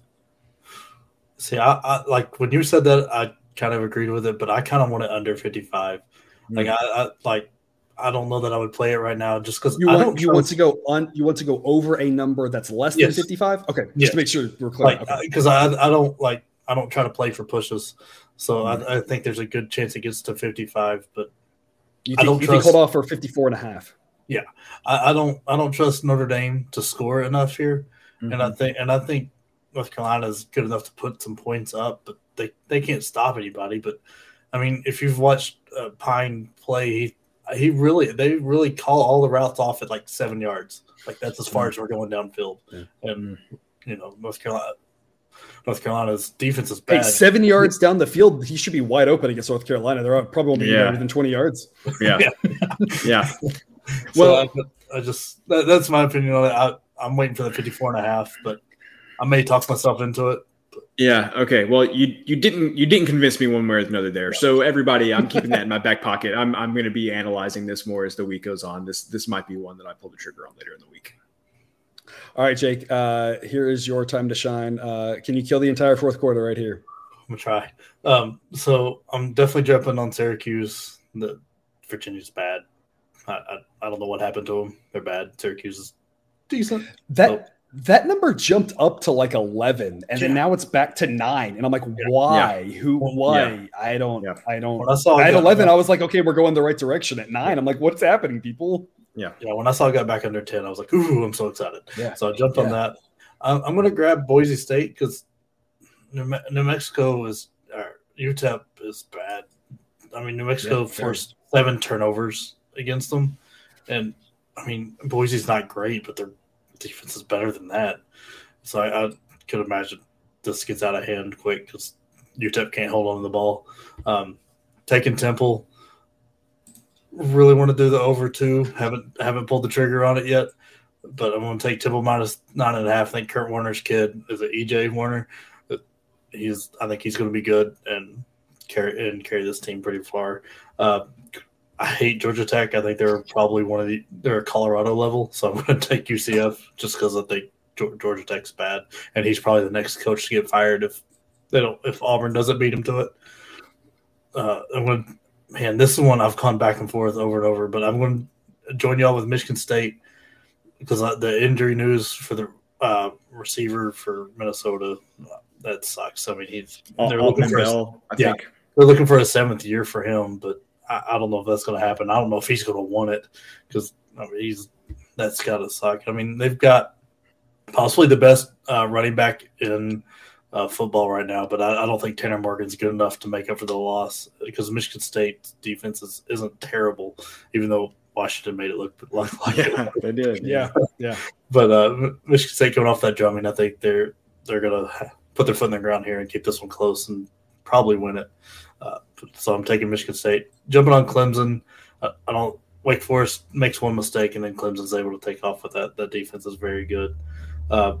Jumping on Cincinnati because Indiana sucks. It's bad.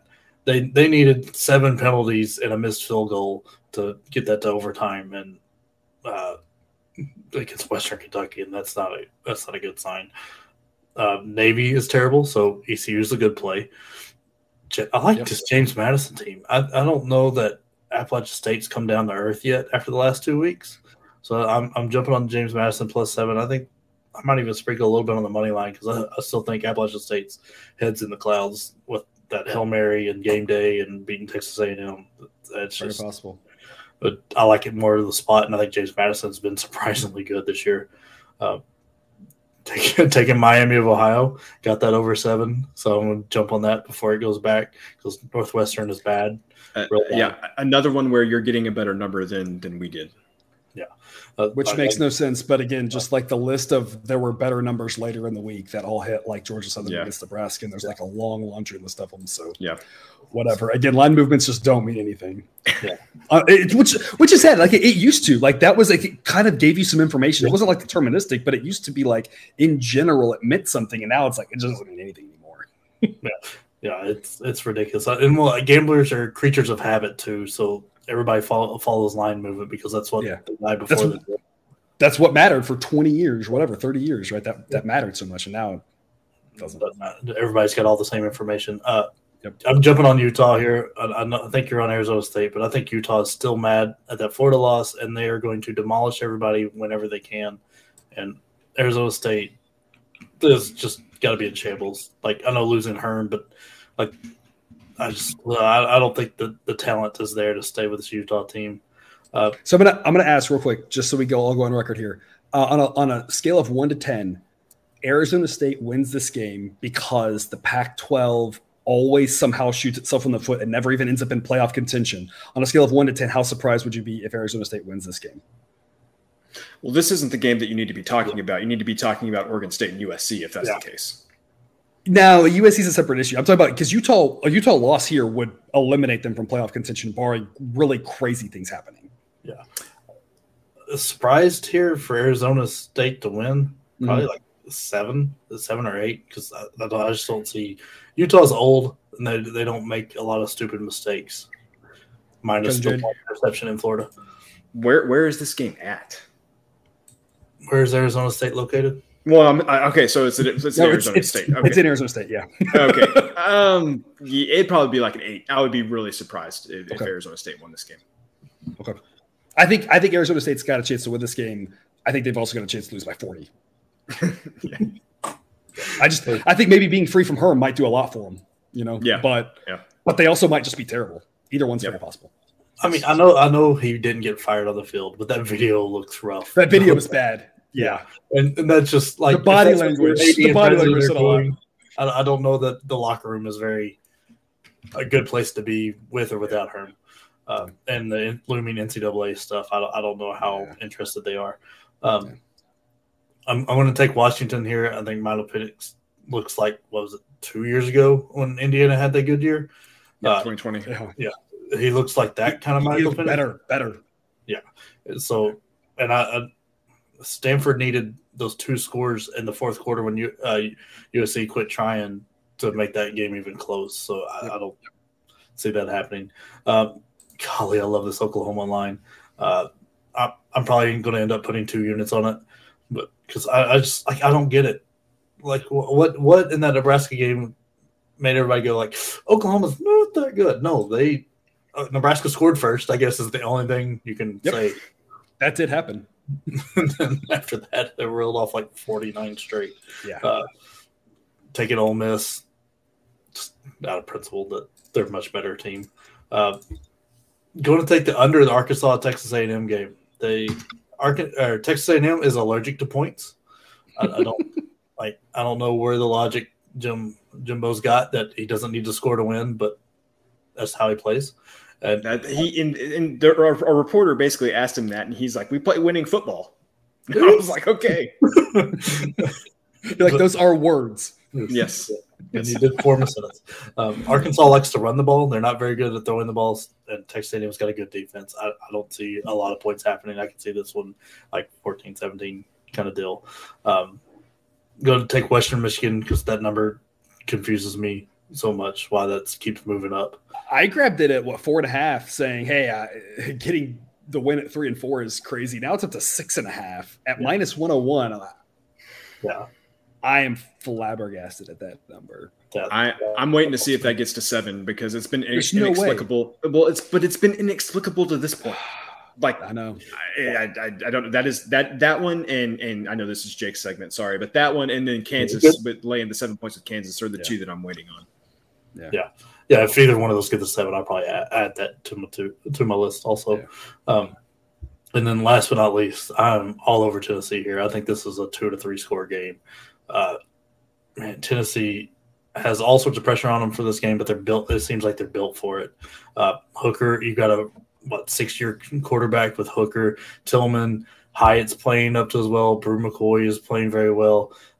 It seems from the injury standpoint that Tillman and Small are going to be playing, so that helps them out. I think the exposure for Wright last game when Small went out was really beneficial. Their defense is playing very well. The line is playing very, very well. I love Tennessee here. That environment is going to be insane. They're doing the whole checkered thing, which is always fun. But I mean that place gets so loud, and we're back to over 100,000 people. It's going to be crazy. And Florida, after somehow miraculously beating Utah and playing the game of his life, Anthony Richardson has forgot how to play quarterback.